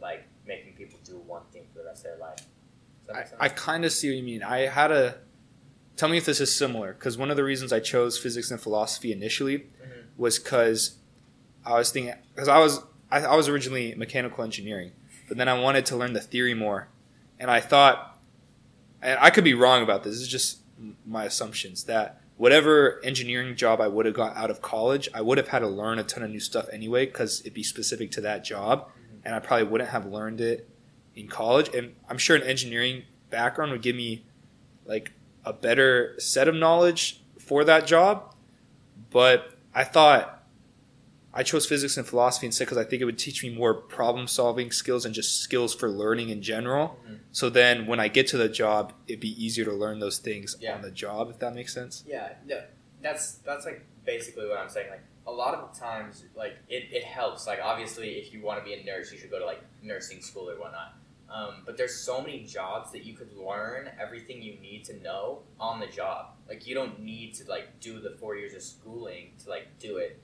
And it's like kind of weird in the way that like we're using it as a way to like, I guess, select people that we think are like smart or whatever. And it's basically like who is most successful at learning in this system, as opposed to like who is most like, because even if you have a degree, you're not necessarily the most qualified for a job, I would say. I don't know. This is just my thought. I think there's a lot of issues with like the society we live in and like the job market. But I'm the visionary, I would say maybe a little too much sometimes.